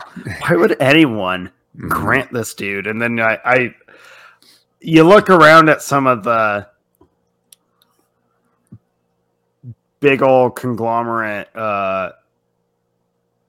influencers of our real world, and I would totally believe that at any point in time in the future, these people will be wearing these crazy robes, living in these like otherworldly mansions, and completely living in this mentality of I am God. And I'm like, God, these people have to be stopped. Yeah, I mean, I'm sure it's happening now. People are just the worst, and they become worse with the more power you give them, which is the problem. But yeah, no, I completely agree. I also think one of the reasons Deckard's repulsed from the Rachel in that scene is because as soon as you replicate her, she's no longer unique, and she's just a product that you can create, and it totally devalues her whole life. I think that's the whole thing with people, is that people are always unique, and until you clone them or whatever, much like joy isn't unique. And I think that's kind of a crossover between Deckard and Kay's experiences, that they love this synthetic personality, but the more they're presented with, oh, we can just make more of them, and we do make more of them, and everybody gets their own experiences with the same with the same personality, that devalues what you have with them, because it's not unique, and it's not not real in the end. Yeah.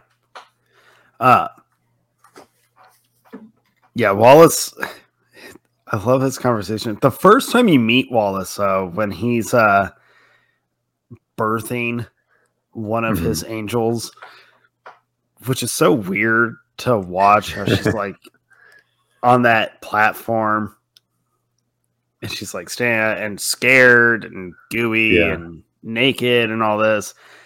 His whole demeanor during that whole scene is like, this is a predator. This is an instant, like there's not even a slight question. There's no doubt. Yeah. Like, he's kind of a villain, if not the villain. But he never like really acts out violently. He never does any of that. I mean, he's got his lackey Love, which is hilarious that's her name. Yeah. Yeah. Her name's Love, and she goes on a killing spree throughout the movie. It's ironic for sure. Yeah, I love like the detail of Wallace's character and how Leto plays him as well. But the fact that he's blind as the villain in a movie where the original placed so much of an emphasis on eyes. And especially in just culture and as people, we view eyes as the window to the soul. And so for this guy to be blind and have these blank eyes, he is the villain and he has no soul. It's just so well, you have Kay who has the eye at the beginning of the movie and is searching, hoping that he has a soul. This movie's so goddamn deep and beautiful. I love it so much. This movie's so goddamn good. It really is. Yeah. And yet it's considered a flop at the box office. And I'm like... Yeah, it's wild to me. I feel like the way that Blade Runner got more popular over time, this would have, although its production cost was way higher than the original. Yeah. And I think it's interesting, the amount that it lost is pretty similar to the amount that the original lost if you adjust for inflation. Well, if flopping kind of made me question a few things. And I know, like, you and I talked last episode of the first time we watched that original Blade Runner, neither of us were really like wowed by it. I mean, I was told by my dad, like, this one's probably the worst of the Harrison Ford. Like, it's not great. And not really enjoying that first theatrical. And then with the separate cuts that came out, and then over time, it just kind of, you heard about the cult following, you heard about like its iconic status in history, in Hollywood history. It got me thinking about when 2049 came out. I remember a lot of hype to it. And I remember being just blown away by the trailers and just like, you understood this is going to be a big film. Yeah, all you need to do is show the visuals and the soundtrack and people buy in. But then I started thinking about, okay, so this was one of those movies where it was a sequel 20 plus years after the original. So no one's really needed a sequel, but here we are. And then I was thinking, and this was one of those movies where Harrison Ford, unfortunately, was just kind of like, he had this span where it was like, oh, Harrison Ford is coming back as Indiana Jones. Harrison Ford is coming back as Han Solo. And then we had Harrison Ford is coming back as Deckard. And I kind of thought maybe people were just like, is this what we're reduced to? Yeah. I think that it is unfortunately the victim of a lot of people assuming that it's something that it's not, or assuming what it will be when it's actually so much more. It's so much because more. It's so much better than it should be, I think, is the problem. Because obviously you would expect it to be a certain thing. But it's like I said last episode, it's one of the rare sequels that's better than the original. 100%. I was like rewatching it again. I was 5 minutes into it, 10 minutes into it. The first time he does the baseline test and just being like, This is already way more tense, way more engaging on everything. Like nothing against that original. Yeah. But this feels like it literally grabbed you and was like, you're stuck with me. Check out where we're going to go. And it's beautiful. It's intense. It's unnerving. And it does kind of like, I love the challenge of the movie, although I kind of resent it, but I have to respect it and enjoy that this movie, which had no business really being so upfront and questioning you or making you question kind of how do you feel about these themes, these ideas.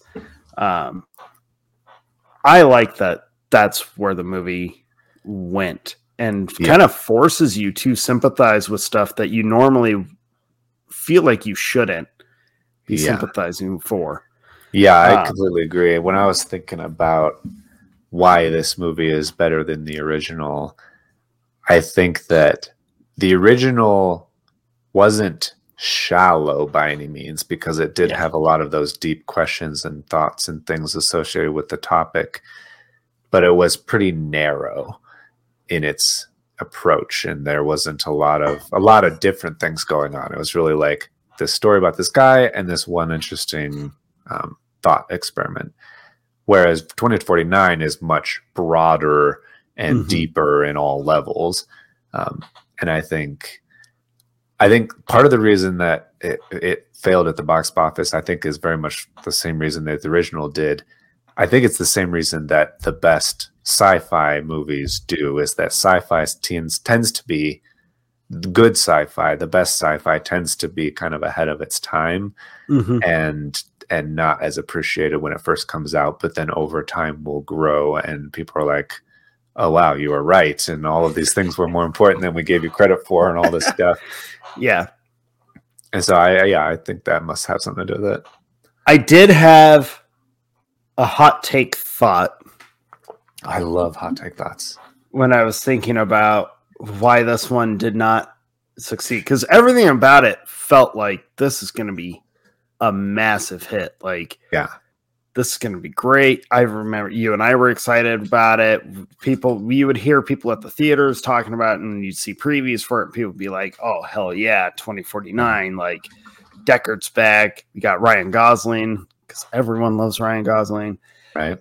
You got Dave Bautista is going to be in this. This is crazy. Robin Wright is in this. Oh, my God. Yeah. And, but then I started thinking, what if Blade Runner, the original, is not as beloved as we've all been led to believe? Yeah. And I was like, ooh, because I know, like, especially high school days and all that, like, Blade Runner was lumped into those movies that everyone would mention. You have to see this. This movie's crazy. This movie's crazy. Yeah.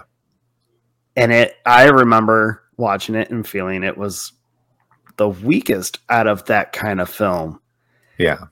And I really can't help but feel like, is Blade Runner actually that good of a movie? And we just watched them. We just watched different cuts of it.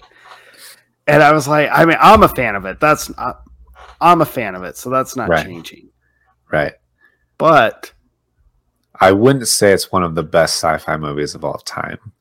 But it's labeled as such an iconic, one of the best. And I really thought maybe the ultimate reason why it was not a hit was that the general audience was already like not a big fan of the first one. So they figured, why would I go watch a second one?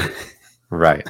Or I never saw the first one because it came out 35 years ago. It came out 35 years ago. And so I'm not going to see the sequel because I'll be lost if I do. Right. And you're like, then for people like us, we see 2049 trying to tell people, like, you actually don't need that first one. They give you enough from the first one to get this one. You don't need it. It's its own movie. Does it help? Right. Yeah, kind of. but you don't actually. Yeah, it helps you understand Deckard more as his relationship with Rachel and stuff. But yeah, you don't need it for the mystery or anything that Kay experiences. Yeah, which is an interesting thing for a direct sequel to do, to be like, you don't need that one. Yeah, it's true. I do like, you mentioned before that there was concern about Harrison Ford's coming back and playing all of his old characters, and it'll probably just be like a members berries thing. Yeah. I really like the approach in this movie that all of the Blade Runner references, quote unquote references, like when Gaff shows up, or when Kay goes to the piano and finds that that stuff in there. It feels like, it doesn't feel like the movie is winking at you or being like, hey, we're doing the Blade Runner thing, like so many things do, like Star Wars does and like Marvel does and all these things do now. It feels like we're making a movie, and it's a movie in a world that another movie was in, and so certainly there's crossover. The whole point of the movie is the investigation and the mystery. And so just by the necessity of the mystery and the investigation, Kay is forced to go and connect the dots with Gaff, with Deckard, and all these people. And it's so that for that reason, I think it feels way more natural that you're like, oh, you're not like, oh, Gaff shows up, that one guy from that movie before. Oh, he said a one word in city speak that didn't make sense. You don't feel like, hey, he did the thing. You feel like, oh, this is a guy who has some connection to this mystery, and we're trying to put all the pieces together, kind of thing.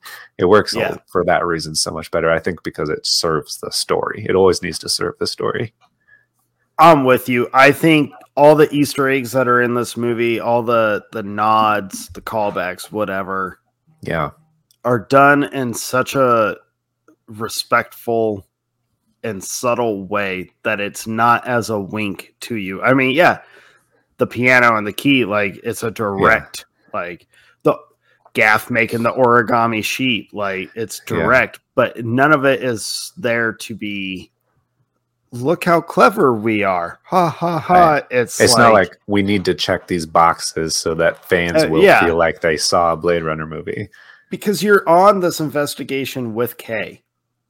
You don't know where it's going. I think you understand at some point Deckard's going to show up. But I remember that first time watching it in the theater, and like after 40 minutes into it thinking, oh, Deckard's probably not showing up for a while. Like, I don't need Deckard in this movie, actually. Like, I'm so bought into Kay and what's happening on the screen that if Deckard never showed up, I would not even notice. I would not, like, I wouldn't have been bothered at all, because I just don't feel like it all has to ride on his shoulders.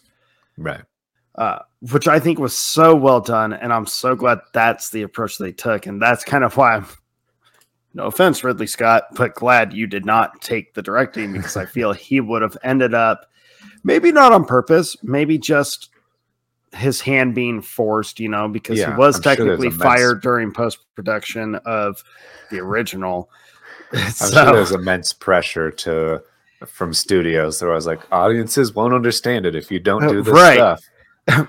Considering the studio made them do a horrible voiceover on that theatrical cut, like, and a happy ending, and a happy ending. I can only imagine what they would have tried to force Ridley Scott to do on this one.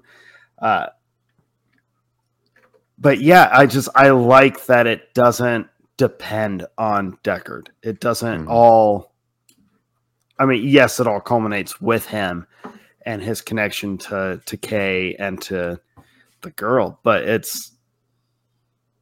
you don't take that as like, that's what the movie, you don't feel, as a fan, you don't feel like, oh, there's the moment. That's what I've been waiting for.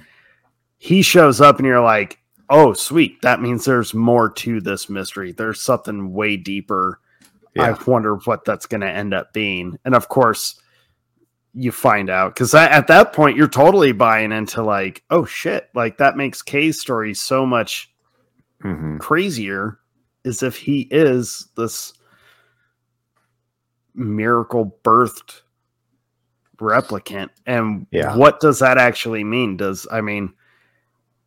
If he's born, does he still count as a replicant, or does that actually finally push him into like, oh, no, you are human?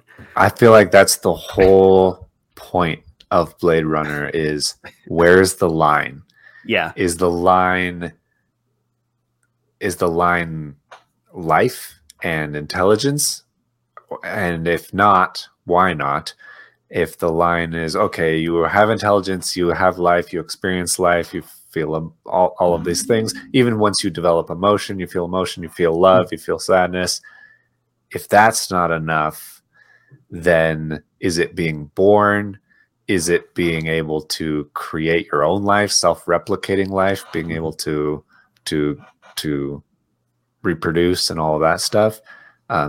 Where's the line for it to be considered real, I think, is the whole question. And I think this asks that question and pushes that line further than the first one, which is a lot of the reason I think it makes it even better. Oh yeah. Plus, when you finally meet Deckard, you get one of the coolest fight scenes. It's such a unique fight scene when they go in the music room and everything's like malfunctioning. Yeah. I love how quiet it is for all of it, because you're like, it builds the tension because you feel like there should be noise. There should be music. There should be all these things happening, but it's malfunctioning and there isn't. And it's so quiet. Just the visuals add so much tension, in addition to him literally trying to avoid being shot by Deckard. Right. Did you know that scene originally did have the Elvis song playing in its entirety with all the light show and everything, with the fight in between it? They're going to have Elvis show up as they're beating each other up, but they almost completely scrapped the entire scene. Okay. Because they felt like it just looked like a gimmick. It didn't fit the film. It just didn't fit anything that they had previously shown. And so the editor, I forget their name, I guess they were like, we're gonna let me tweak around with this thing. Yeah, rework. And came back with we cut out all the music. Now it's just like malfunctions in between, but we killed all the other sound except for the gunshot into the seat, them like trying to quietly run, Kay trying to like stay low and not get shot, and then the hits, and then the actual physical fight of the scene. I'm so glad they didn't cut that scene. I'm so glad that editor came back with that idea, because it's such an effective scene. Yeah, completely builds on, we're in Vegas. It used to be so magical. It was future Vegas where you have dancing holographic celebrities and stuff, but it's decrepit. It's just like abandoned. It's all of these things, and it's just fallen into ruin. Like you saw outside, it fits the feeling of the world. Absolutely. It does. And it does have like kind of the little bit of humor post fight where, Deckard's like, I like this song. Do you just want to get a drink? Like, I hope you like whiskey. I got millions of bottles of whiskey. Yeah, it was just a very Deckard thing. Yeah, I love the when Decker's running for the spinner and he like tries to lock Kay out of the room, and then Kay just runs through the wall. All of the action in this movie is short, but also way bigger than the first movie. Yeah. Well, way more exciting. It is exciting. It's effective. And I do like they don't try to prolong anything too much. I think the only one that's actually like kind of dragged out, but not in a bad way, is Kay's fight with Love. Yeah. Because it goes from outside to inside. Technically outside and in the air, and then in the water outside, and then inside. And then inside the vehicle, But yeah, it doesn't try to be like an action movie. It's still very much a Blade Runner movie, just with some better action sequences. And I think 2049 does a great job of kind of showing the consequences, because you've seen Kay just get wrecked. I mean, his face for the better part of the movie is like bruised and broken. And yeah, since the first scene with Sapper through the something's fucked up on his face at some given moment. And that is like the scene where he sees mass manufactured Joy leaning down, and he's got the bandage, and I love how he just rips it off and just throws it. Because to me, I'm like, what a good character moment. I love these kinds of character moments where your lead guy or your lead character has just had so much, they finally hit that like fuck it stage, and they're just like, I have to move forward on a different emotion. I have to have a deeper motivation than what I've previously been doing. And I like that moment with Kay, because to me, it's him like willingly giving up that. Right. Like, yeah, I feel like that scene with her is where he really evolves, just not in the sense of like a replicant needing to grow and earn empathy and all that other stuff, but just like as a person, as a character, sometimes you need to let go of shit that you've been holding on to and wishing would be true, and just accept reality and move on from it. And I feel like that's him in that moment where he's just like, you know what, I'm going to let go of that and move on with my life. Well, and I mean, he understands what he's got to do. He's got to get Deckard. He knows exactly the path he has to get Deckard. Make sure Deckard ends up on. Right. And it's kind of a rough path, and it's a quick path, but it's a rough one. Yeah, for sure. But I love that whole ending sequence with him just like crashing the other spinners in the air, and Love being like, what the fuck? You know? Yeah. Crashing into the water. I absolutely love their fight. Yeah. Outside of the ship, outside of the spinner. It's so well choreographed and well shot. Yeah. And it has those moments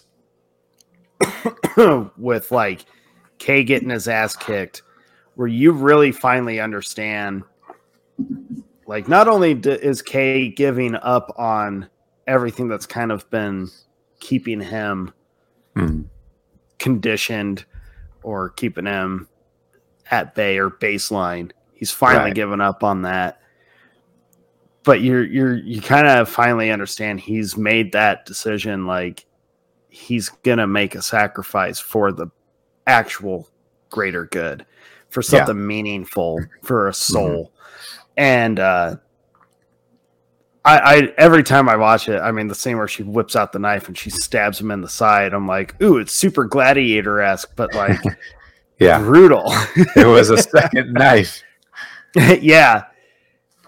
And the way that I love her line to him where she's like, I am the best. Like, she's been taking this whole thing as she's competing against Kay, who kind of, to me, it kind of alludes like, has Kay kind of been built up as, or maybe not secretly, but maybe Wallace, they never share a scene and Wallace never really mentions him, but maybe there's something there. Well, I have a theory about this, and I'm glad you brought it up, because the whole time you're watching the movie, you feel like you want Kay to be special, that he's the miracle baby of Rachel or something like that. You feel like he has to be special. And in the original Blade Runner, Rachel's described as being special. She's handcrafted by Tyrell. She's extremely unique in whatever way. You don't really know, but you learn different things about her over time. She's special for some reason. So to have Love, who's another replicant, have this motivation for whatever reason to want to be the best, want to be special, want to be unique. And it comes up earlier in the movie as well when Kay first meets Love. He's like, she introduces herself to him in the archives as Love, and he's like, oh, Wallace named you. You must be special. Because Kay is a number. He's a serial number. He's, I wrote it down, but I don't remember what it was. K something, KD6-3.7. So for her to be named, she kind of already, I guess, feels a little bit special. I wonder if every replicant has that feeling or drive that they want to be that. And the more I think about that thought, the more I realize we as humans kind of wish. Well, I was going to say, like we're all special in our own way. I would assume that since the like overarching question or theme of the film is being more human than humans, and these replicants trying to like kind of, well, not trying, but they challenge that line of what justifies being human. Yes, the fact that all of us, our species, is obsessed with I'm special, I deserve this, I'm entitled to this, yada yada.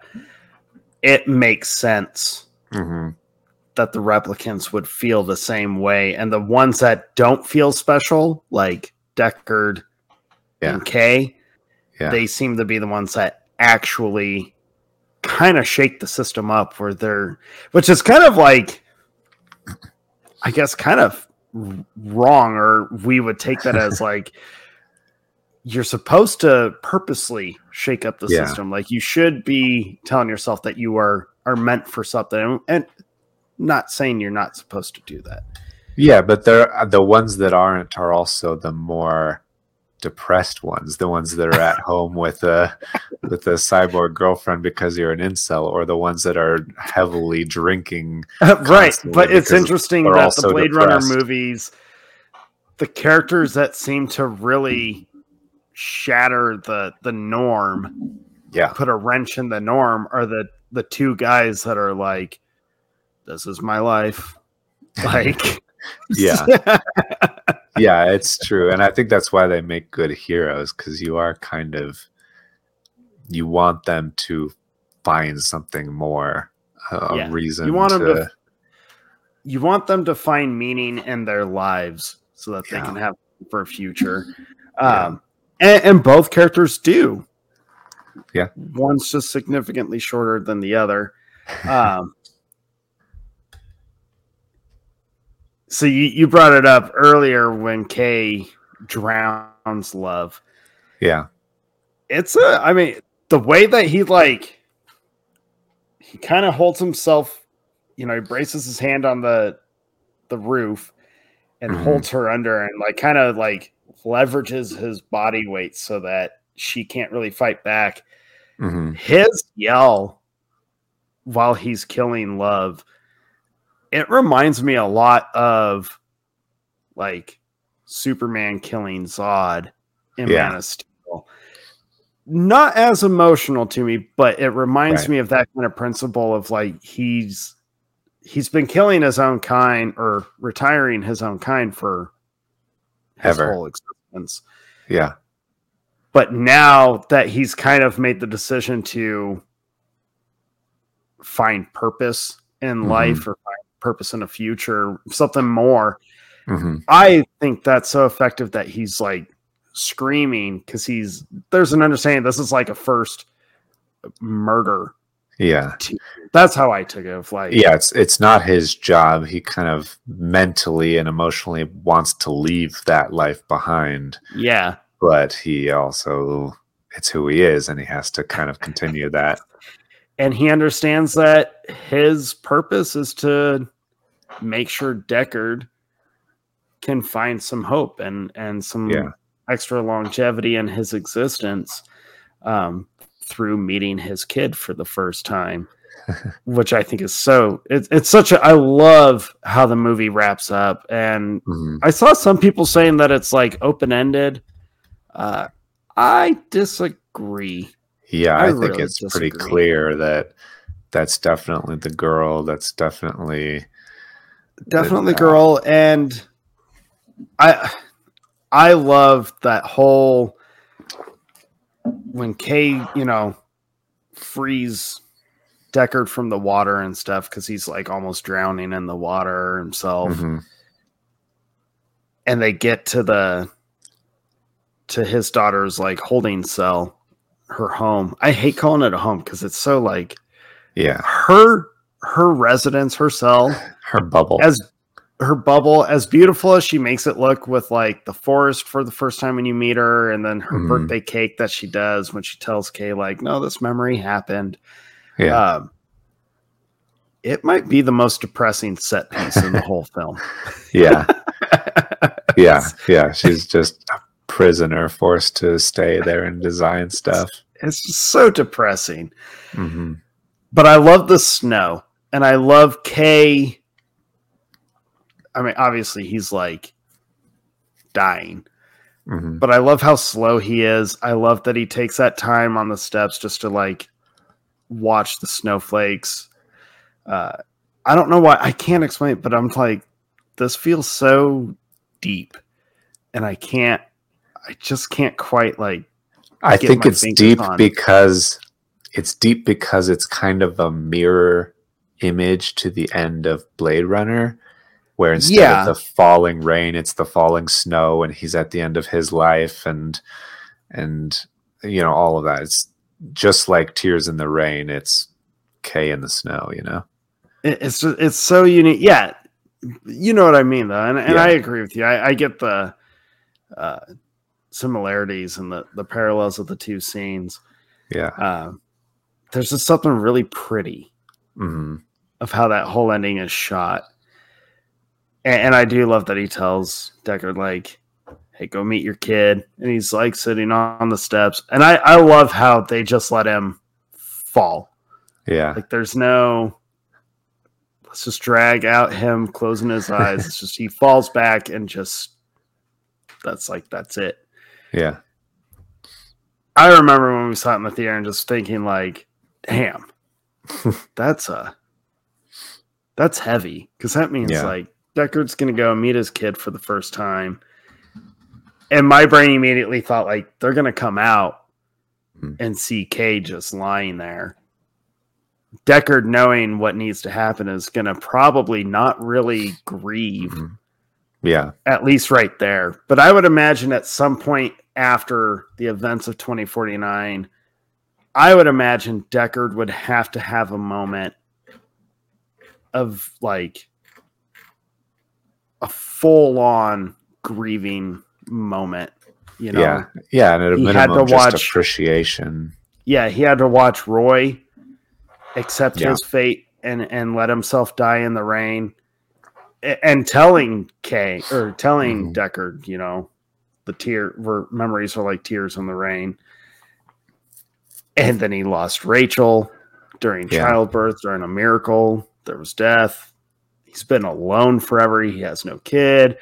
And then he just he met this dude in less than 24 hours. This guy decided, I'm going to make sure not only am I saving your life, but to give your life actual purpose all of a sudden for the first time in 30 years. I would imagine Deckard would have to have a moment of just like, fuck. Oh my God. Yeah. Oh yeah, for sure. It's heavy. Like these people, Rachel's the only one that he's had like an elongated, interaction or relationship with, but Roy Batty and Kay, very short interactions, and both men had to die kind of in front of him. He's had to see their corpses at the same time, Yeah. That would have to play something on Deckard's mind. Oh, dude, 2049 is so good. Yeah. It really is. It's so good. A couple of things we didn't touch on. we talked a little bit about love and how Mhm. great she is at the ending, but I think that her she's really the villain of the movie, even Oh though yeah, Wallace is set up as the villain of the movie. He only has the couple of scenes, and he doesn't really do anything bad other than run this corporation. And he also continues to be the CEO of this company through the end of the movie. Like, no justice is brought to him or anything like that. Wallace to me is like Wallace is the overseen villain that will always get away with everything. Yeah. He has the money, he has the power, the leverage, he can do it. Yeah. But I agree with you. He's not like the villain of this particular story.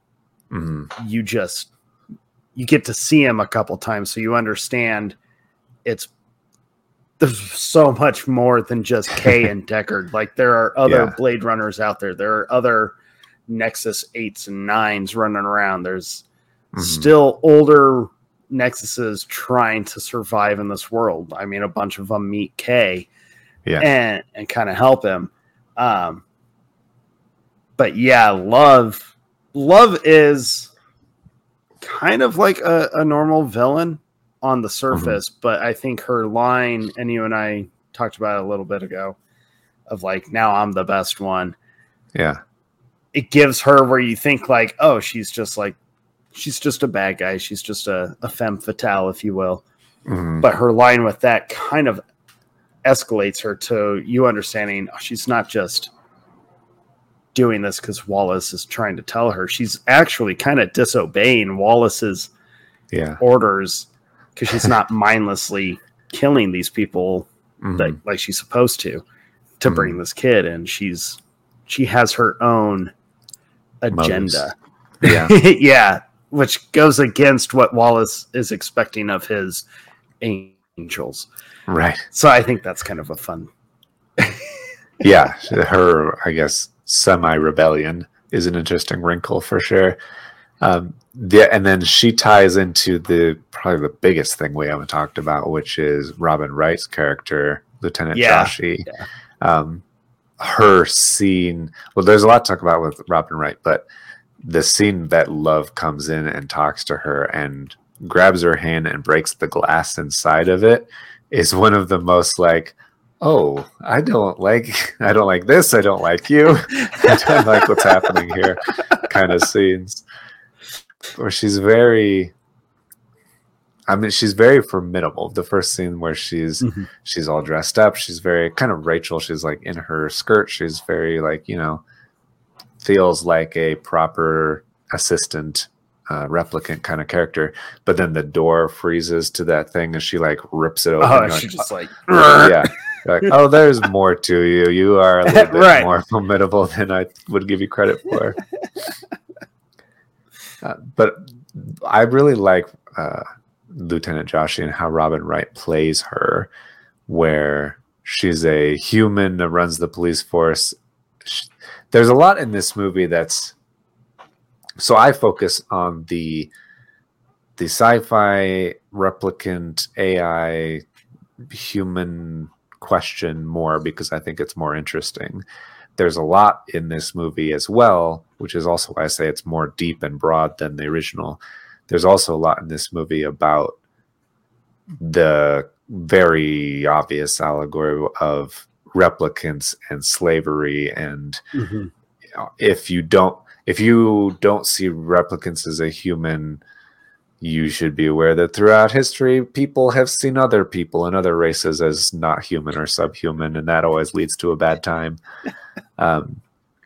And so that's a very interesting thing where these, and I think that's kind of Wallace's whole goal, is that throughout history, the best and most explosive and most vast expanses of human conquest and growth have come on the backs of slaves and disposable people. And we've kind of lost our taste for it over time because we've been a civilized society until they come up with an engineered engineered slave that you cannot feel bad about abusing because they're not really human beings. And so then they try to, colonize the stars and all this stuff with them. It's an interesting thing for sure that if you create these things as your slaves, very clearly intending that, if they become people, is that then wrong again kind of thing? It's the two questions are very closely connected. Of there are these creatures, these I would say people. It is. Good. I think the fact that the intention, going into it with the intention of, we can manufacture this entity or whatever, to do our bidding. It won't be allowed to rebel. It can't, and if it does go against the rules, then we can we'll just kill it and punish it. I think the intent is what makes that kind of thought process wrong. Yeah. When you aim for something, which in the Blade Runner universe, that was the intention from the start, was let's create synthetic human entities, and we can have our way with them however we feel. I think that intention alone is bad. And it would make sense why when you create something that is meant to become self-aware, to be able to start evolving, and then you cut it off, just as it's growing, and you kick its legs out from under it, and you sentence it to die because you've outgrown its use. There's a lot of evil intention in that universe of 2049. The entire, you can't have something be fully intelligent without it necessarily becoming self-aware. It needs to process thoughts and logic and feelings and all of those things, and that will always lead them back to the truth. And the truth is that they are self-aware, and they are all of these things, and everybody else in the world is all the things they are. It always ends up that way. And I think that's why every sci-fi story always ends up the way that it does. Which is probably why so many sci-fi authors, filmmakers, whoever, have always, since the dawn of science fiction writing, have always all shared the unanimous rule of man was not meant to play God, and if just because you can does not mean you should. There are things you need to just leave alone. Right. Because there's consequences. Every time we try to do something, there are side effects that we didn't really intend, but they're always there. But they're always there, constantly there. There's a trade-off. It's crazy. You could simplify it down to social media. When MySpace was a thing, the intention was be connected to your friends and your family. You can share your life with your friends and family that are long distance from you. Facebook's intent originally was, let's rate girls in college campuses to see who's hot and who's not, and then it developed into something more. So who had the better intent? And what says more about human nature? That MySpace went, down, and Facebook came up. Which one? And now Facebook is known for being just as toxic as fucking Twitter. Was Twitter ever not toxic? But I think human beings are toxic, and the more that you elevate them and connect them, it makes it worse. Twitter gave not just a platform, but it encouraged this platform. And I only bring all this up because the stuff, when thought, most of it when it was in its pre-phase or whatever the fuck, conceptual nature, conception, most of it had the intention of how cool would it be if we were able to connect more. And then the consequences to that have now become, you jump 25 years, and social media has become not about connection, but about berating, preaching. Like, it's like, how cool would it be if we were able to split the atom and create this explosion? But then that explosion might cause a bunch of peace, but it also might destroy the world. But it could destroy the world. And then the better part of it was, or is, like, yeah, we had peace until someone creates a bigger bomb. You can take that the literal way, or you can take it as a figurative way, metaphorical way. And it's true. Like, what is wrong with us as a species? I'm all for trying to discover more about our existence. There's plenty of questions that will probably never be answered. But I think us, we as a species have just completely lost touch with, like, just leave it. There is an actual natural way of doing, like, letting things go. We should probably try to just let the natural way go. Yeah. But we get so caught up in so much and so quickly. Yeah, it does seem like it's crazy how the more you fight and try to rebel against the natural order of things, whether it's creating synthetic drugs or food or people, that it seems nice because you can make more food and feed more people, but actually that food is terrible and will give you cancer and all of this stuff. Like, so maybe detrimental to your brain. Just do the normal, natural, things that we have available to us.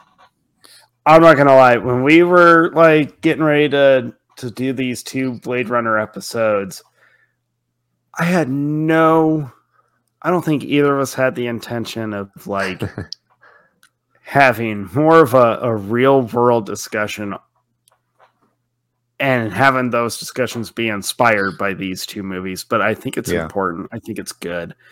I hope people listen, and I hope somewhere out there people are in agreement with us, being like, yeah, maybe we should try to find beauty in simpler things. Maybe we shouldn't be so caught up in the next great technology. I think it's fucking ridiculous.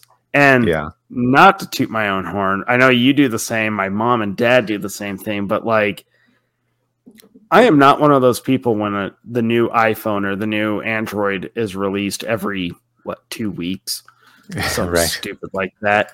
I don't care, but I know so many people that get so caught up in, well, I need that one, I have to trade mine in, and every time I'm like, is yours broken? Is it like, does it not work? And it's always, no, I just need the new model. Like, we've lost complete touch with practicality. What the fuck is wrong with you? I've had the same phone of marketing. I'm like, I've had my phone for almost, I think, 10 years, if not long, like around there. And if it ain't broke, don't fix it. Broke. And it's practical. Like, dude, I had no intention, no even thought of, like, these kinds of discussions. Obviously, prepping for 2049, coming on the heels of Blade Runner, I was like, okay, I'm being challenged again. I'm getting triggered again by all this stuff. I was like, I'm probably going to end up doing this. And I did. I'm sorry, guys. I'm so sorry. I think that's the best art, though. I think that the best art mirrors or makes you think about the world around you in a different way. And these movies definitely do that. I also think that they tap into an element of humanity and human nature that makes them timeless, even though even though we're not in 2049 yet, even though we're past 2019, it doesn't really matter because these movies are really about people and what it means to be human.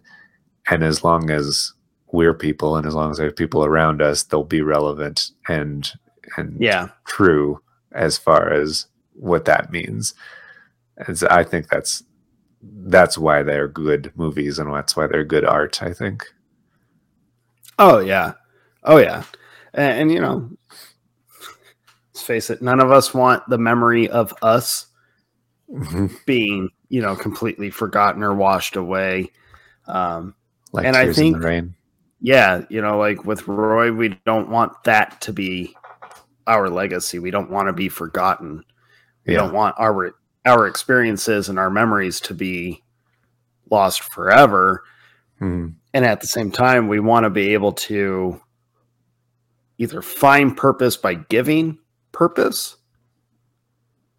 or just helping someone find fulfillment in their own life. Yeah. And I think that's so cool how that's a cool parallel for me between Roy and Kay, both being replicants, both having kind of this drive to find something more in life. But I never thought about it until you were just saying that. But that's, I think, another reason why this movie is so deep and intentionally talking about children and reproduction. Because until you can have children and until you can, I mean, that is the best and ultimate way of not being lost in time. And so if replicants cannot have children, that keeps them separate. Kind of like how Joshi says that the world's on a wall and we're different. Humans and replicants are different, and we need to be, otherwise there's going to be problems. The more that they become the same, the more people are not sure. I mean, the less it matters ultimately. But if people want it to matter in their mind that replicants and humans are different. But I think that's the whole thing, that in order to not have your life be lost the moment that it ends and have all of your memories lost like Tears in the Rain, you need to have children and teach them and form them and help them grow into good people so that they can carry on your legacy and your ideas and your love and all of those good things that you have for generations and generations and generations. That is the best way to do that. And that's something that replicants don't have. They stop after their life. Right. That keeps them separate. So that's a very interesting and very additional meaning, I think. That was probably there. I just picked it up as you're saying that. Hey, all for it, man. All for it. It's such a good movie. Folks, like, obviously we didn't break down scene by scene, and there's so much in this movie. I think we touched on out of 2 hours and 40 something minutes of film time. I think you and I probably touched on about 2 hours of it, maybe a little less. Yeah, most, I would say. But it's such a great film. And it's one I always root for more people to sit and watch. Is it slow? Yeah, but it's not the kind of slow you think. I know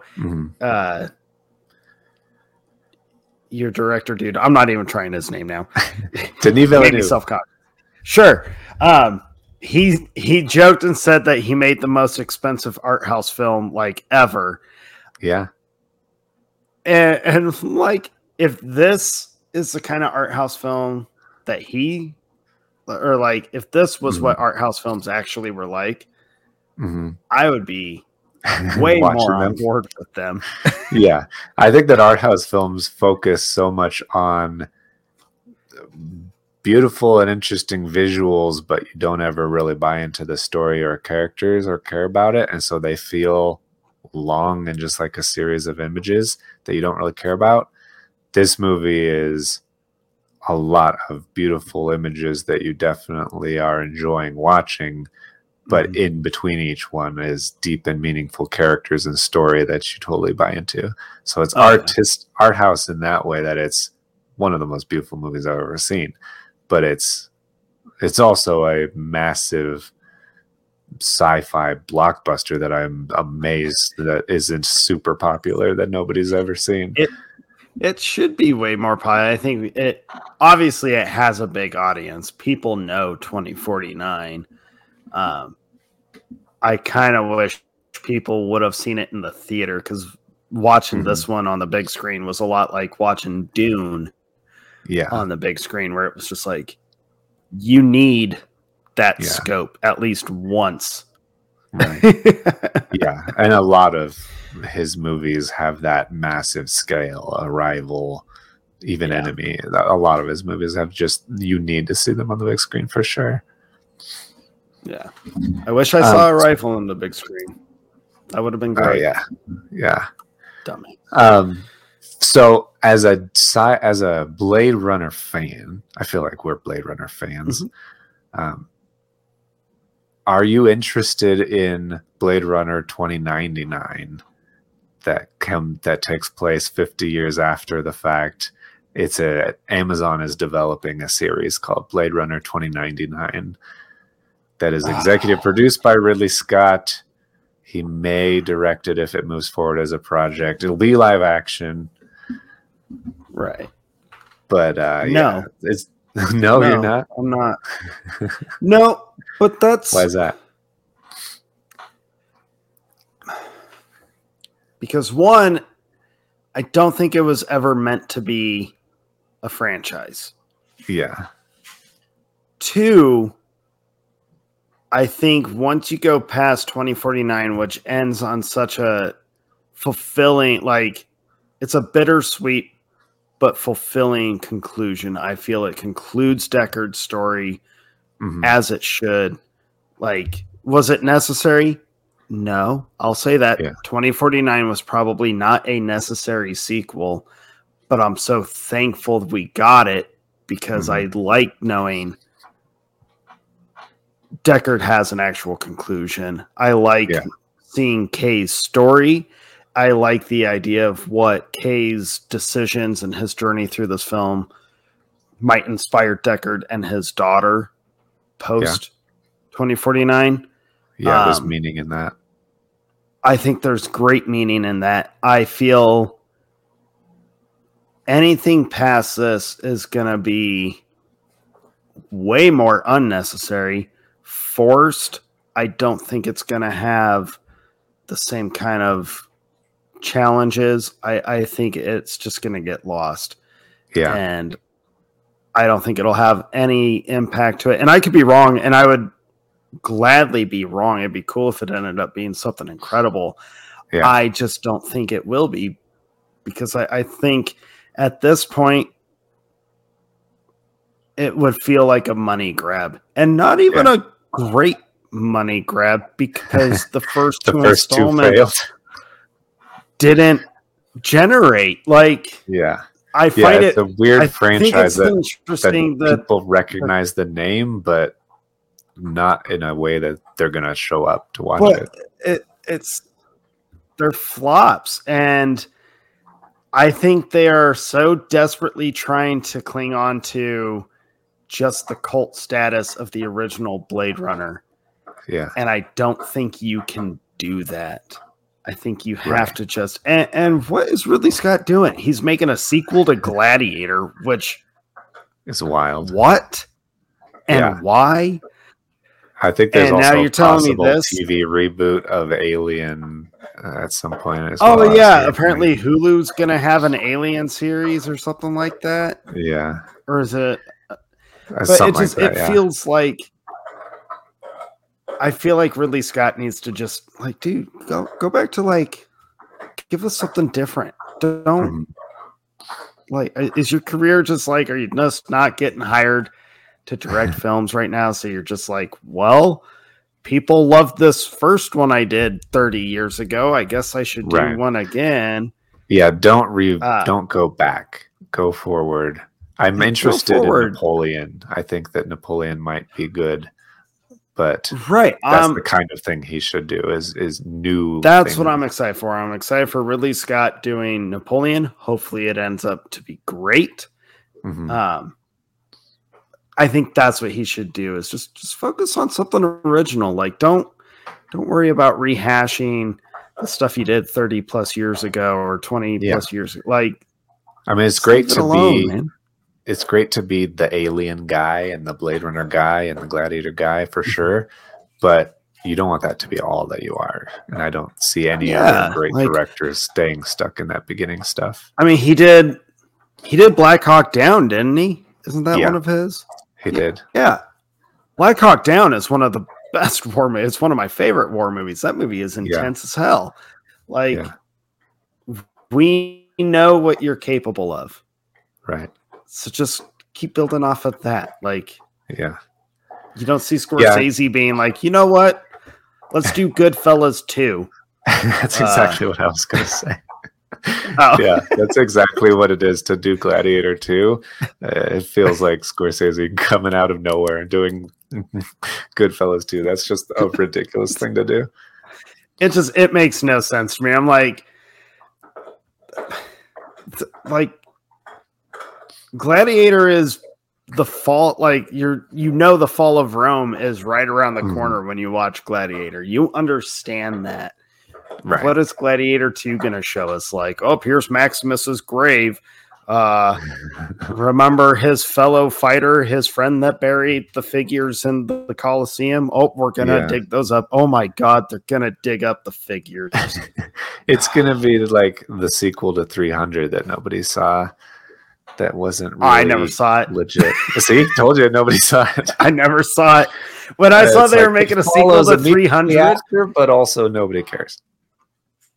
When I saw that they were making that sequel to 300, I was like, did they not watch 300? Right. It's like, kind of a fully explained thing that you don't need any more of. Right. And it kind of has like it kind of ends with a definitive, like, that's what happened. Right. I mean, that's the mythological version of what happened, but like, the story, that's how it ends. Yeah.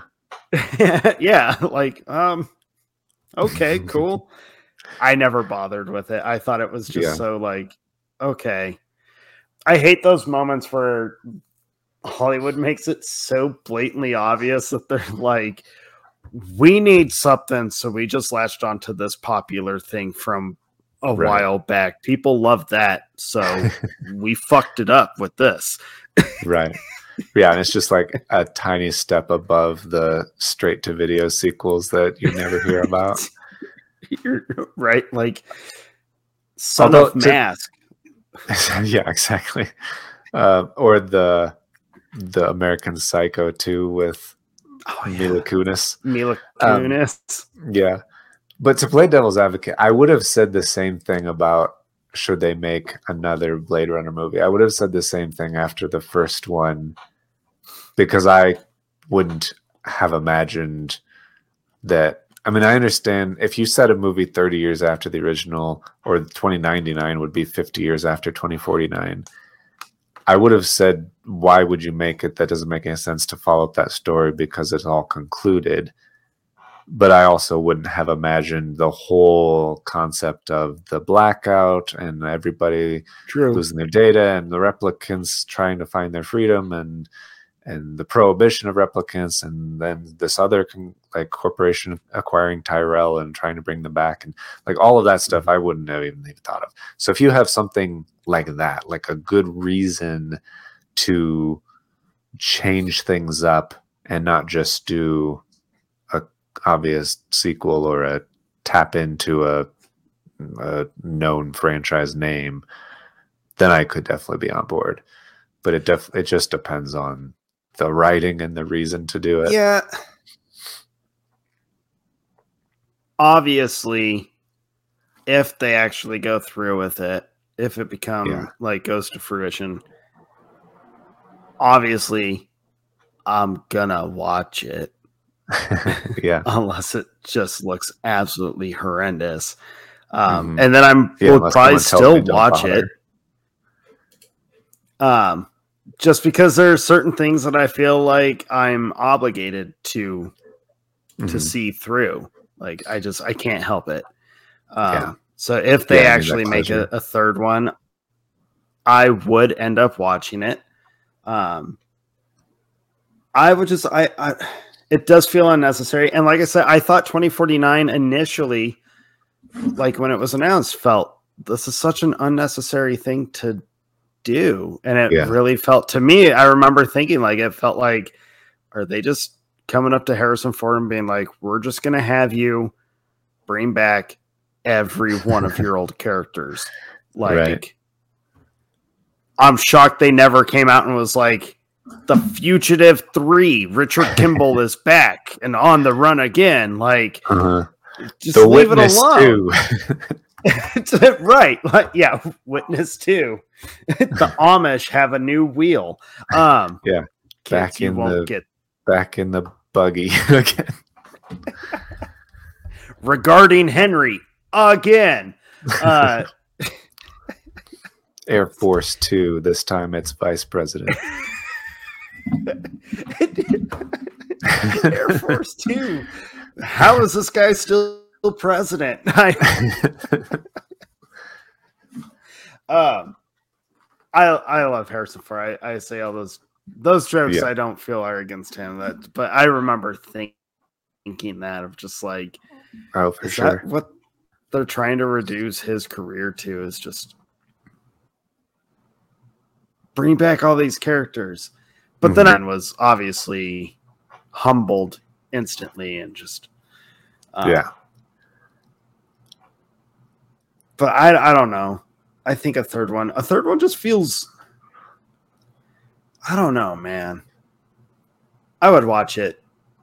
Have they said if it's like intended to be like a mini series or a full length film? It said series, but I don't know if it's like a multi-season series or like a mini series or a limited series. It would be an Amazon series. See, that makes me even less interested. Yeah, I mean, we have the bitterness of Amazon series recently sucking, like Rings of Power, and I was about to say that feels very Rings of Power to me, which I never even bothered to continue. I know I had said initially, like, I'm gonna like try and watch it some more, and I never did. I didn't either. I watched like 3 episodes and stopped. I think I only ever watched that first one. I don't remember the second one. No, I watched the second one. Yeah, I think you did. I had to have, or I slept through it. I don't remember, but it doesn't matter. It doesn't matter. I'm never gonna watch it. I feel it's a shame that's what they did. And now they're talking about rebooting Harry Potter and potentially rebooting Lord of the Rings. I saw a thing about like redoing the trilogy. And for both of those franchises, I'm like, the only thing I could see them wanting to do for rebooting Harry Potter would just be cleaning up the CGI, because that's like early 2000s CGI. Sure. But I like Harry Potter. Yeah, you had the most iconic and best casting ever. Yeah, and I don't think we need a reboot of it. What are you going to do? Right. Oh my God, they're going to turn it woke. Ugh. Now I'm depressed. Yeah. Yeah, it's true. God. Now I'm depressed. Well, it's a good place to wrap it up. Thank you for listening to this episode. Why did I finish my beer? Yeah, I mean, I kid. We just like talked ourselves into a future dystopia where we're upset about all of the content that corporations are making. God.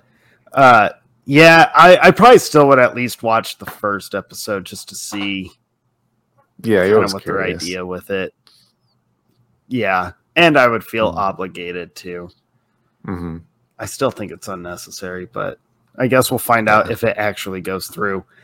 It's weird that they're investing that much money into stuff that's like proven to not be right big winners with your mass audience.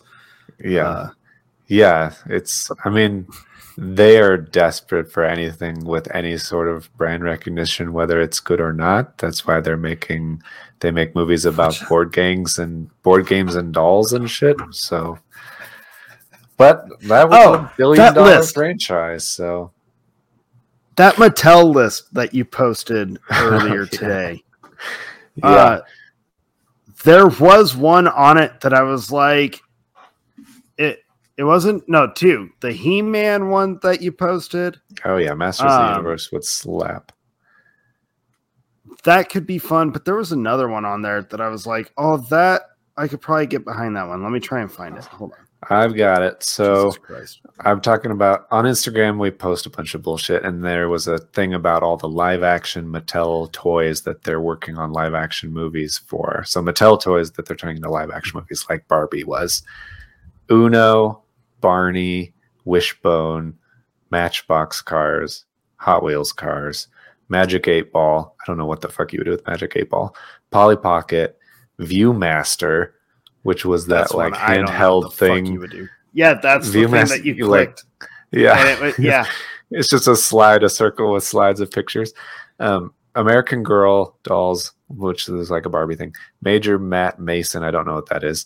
Masters of the Universe obviously would slap. Thomas the Tank Engine and Rock'em Sock'em Robots, which we already had with Real Steel with that. That was what I thought. I was like, well, that movie was fun, like very flawed, kind of stupid. Sure. But that was, it was entertaining. That was, yeah. Hugh Jackman and Evangeline Lilly. It was fun. Part of me would want to be down for like a Thomas the Tank Engine, just to see those guys would be kind of fun. Yeah. But then my brain's like, it would not be the nostalgia you would hope for. It would suck. Yeah. Because they would try to make it all specific style, like the specific style. The non-train characters are like all the people in the worlds and stuff are such a specific style. Yeah, I don't know. The Uno movie, like, what is it just going to be family game night that ends in tears and screaming and like flipped over tables and chairs and violence? Mm-hmm. And it's going to be like a cliffhanger ending where someone plays a reverse card at the right moment. No. Barney, why? Yeah. I didn't even know Barney was a Mattel property. Yeah. Some of these are like not really toys, they were shows more so, like Barney and Wishbone but that I is feel like one... Master of the Universe would be a show more than a toy. I am so Wishbone? down for a Wishbone movie. Okay. I could see that. All for it. But you have to follow the Wishbone formula. Kids, Wishbone was this little dog who reenacted classic literature. Yeah. And kind of narrated it. And dressed up as the main characters. Like he was Sherlock Holmes at one point. He was the hero of all of these stories. This little Jack Russell Terrier dog. Yeah. Cute little pup. I would be all for like it. Live action. They would have to keep they would have to keep that kind of formula where it would have to be literature. He has to like put himself into that story, interact with the world as if he is in that world. Like, yeah, they would have to essentially just study the show and make an 1.5-hour version of the show. Right. And instead of doing like one story, which was what one episode was, it could be like a Ready Player One kind of thing where he jumps from story to story to story within the movie. You could do it as like some kind of anthology stuff or whatever. Yeah. That could be fun, and they would have to make sure it stays for the target audience of young kids and families. Yeah. Like that absolutely would have to stay a full-fledged family film. Yeah. And I feel they fucked that up so bad. More so than Barbie. Like, I feel like Barbie you can kind of get away with more of an older I feel like Barbie doesn't have to be like the little girl. But if you have a talking dog teaching you classic literature, it has to be for younger. It's got to be super family friendly. Yeah. Magic 8 Ball. what the fuck are they gonna? What is that gonna be? A 2-hour movie of someone being like, "Am I having mac and cheese tonight?" Not likely. Oh. What if it's like a horror movie, like what was that one horror movie where they played that game and then like kind if of it was a horror movie like game? Truth or Dare, I'd be down for Truth that. or Dare. Yeah, I'd be it's down like for you that. have to follow what the 8-ball says. You have to play the game now. Yeah, you have to like. If they turned that into a full-fledged horror, one, they would have to lean into like the tongue-in-cheek. Like, it's ridiculous. It's stupid. You have to lean into that. You can't take it serious. Because at no point is any audience member going to take a moment where they're shaking the fucking 8-ball and it tells them like, come back later or whatever the fuck that dice inside says. Yeah, it'd be like no they're in some dire situation and they really need to figure out what to do, and they shake and it says, "Outlook unclear. Ask again later." Yeah, like, and you know that movie's going to have a moment, if it was a horror, where they're going to split it in half, spill the fluid to try and like force the dice, but it'd be a terrible Hollywood movie, so it'd be like the dice doesn't let them overturn it, or it just keeps flipping back over to the same one. Yeah. There you go, Mattel. That we just sounds wrote like a your great 8-ball movie. Yeah, I would see that. Yeah, the ending has to be idea. You just keep playing the 8-ball. That's it. Yeah, it'd be like Yes Man meets a horror movie. Yes Man meets a horror movie. Yeah, but Yes Man was like a good movie. I really this like could be good. Let's it could be good. You don't know. It's also not a real movie either. I mean, they're all in development. They probably just pulled a list of all of the properties Mattel owns. They're like, can we come up with an idea for this? And if you can't come up with an idea in 5 minutes like we just did, they'll cross it off and not do it. But we literally maybe a couple of them, did the like Wishbone. Dude, I swear to God, they're going to ruin Wishbone, and I'm going to be really bitter about it. I used to read the books. I watched the show.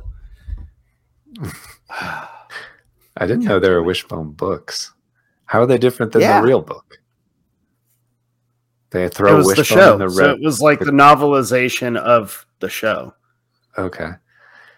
I thought it was like you would get the Wishbone version of Pride and Prejudice, and it would be exactly Pride and Prejudice, but then Wishbone would be a character that would show up in it from time to time. No. So you actually like trick these kids into reading the classics, but then also Wishbone is in there sometimes. I mean, that's probably what they should have done. Yeah, that's what I would do. But no, it was just like it was the novelization of the show. So you had all the different ones. I think I remember reading The Time Machine. That one I remember the most. Good one. I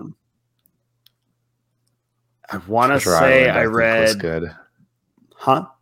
I think the Treasure Island episode was. That was the one I was going to say. I'm pretty positive. I remember watching Treasure Island, the Wishbone Treasure Island. I don't know if I read it, but I remember definitely watching the Time Machine Wishbone episode and reading the book, the Wishbone version of the episode.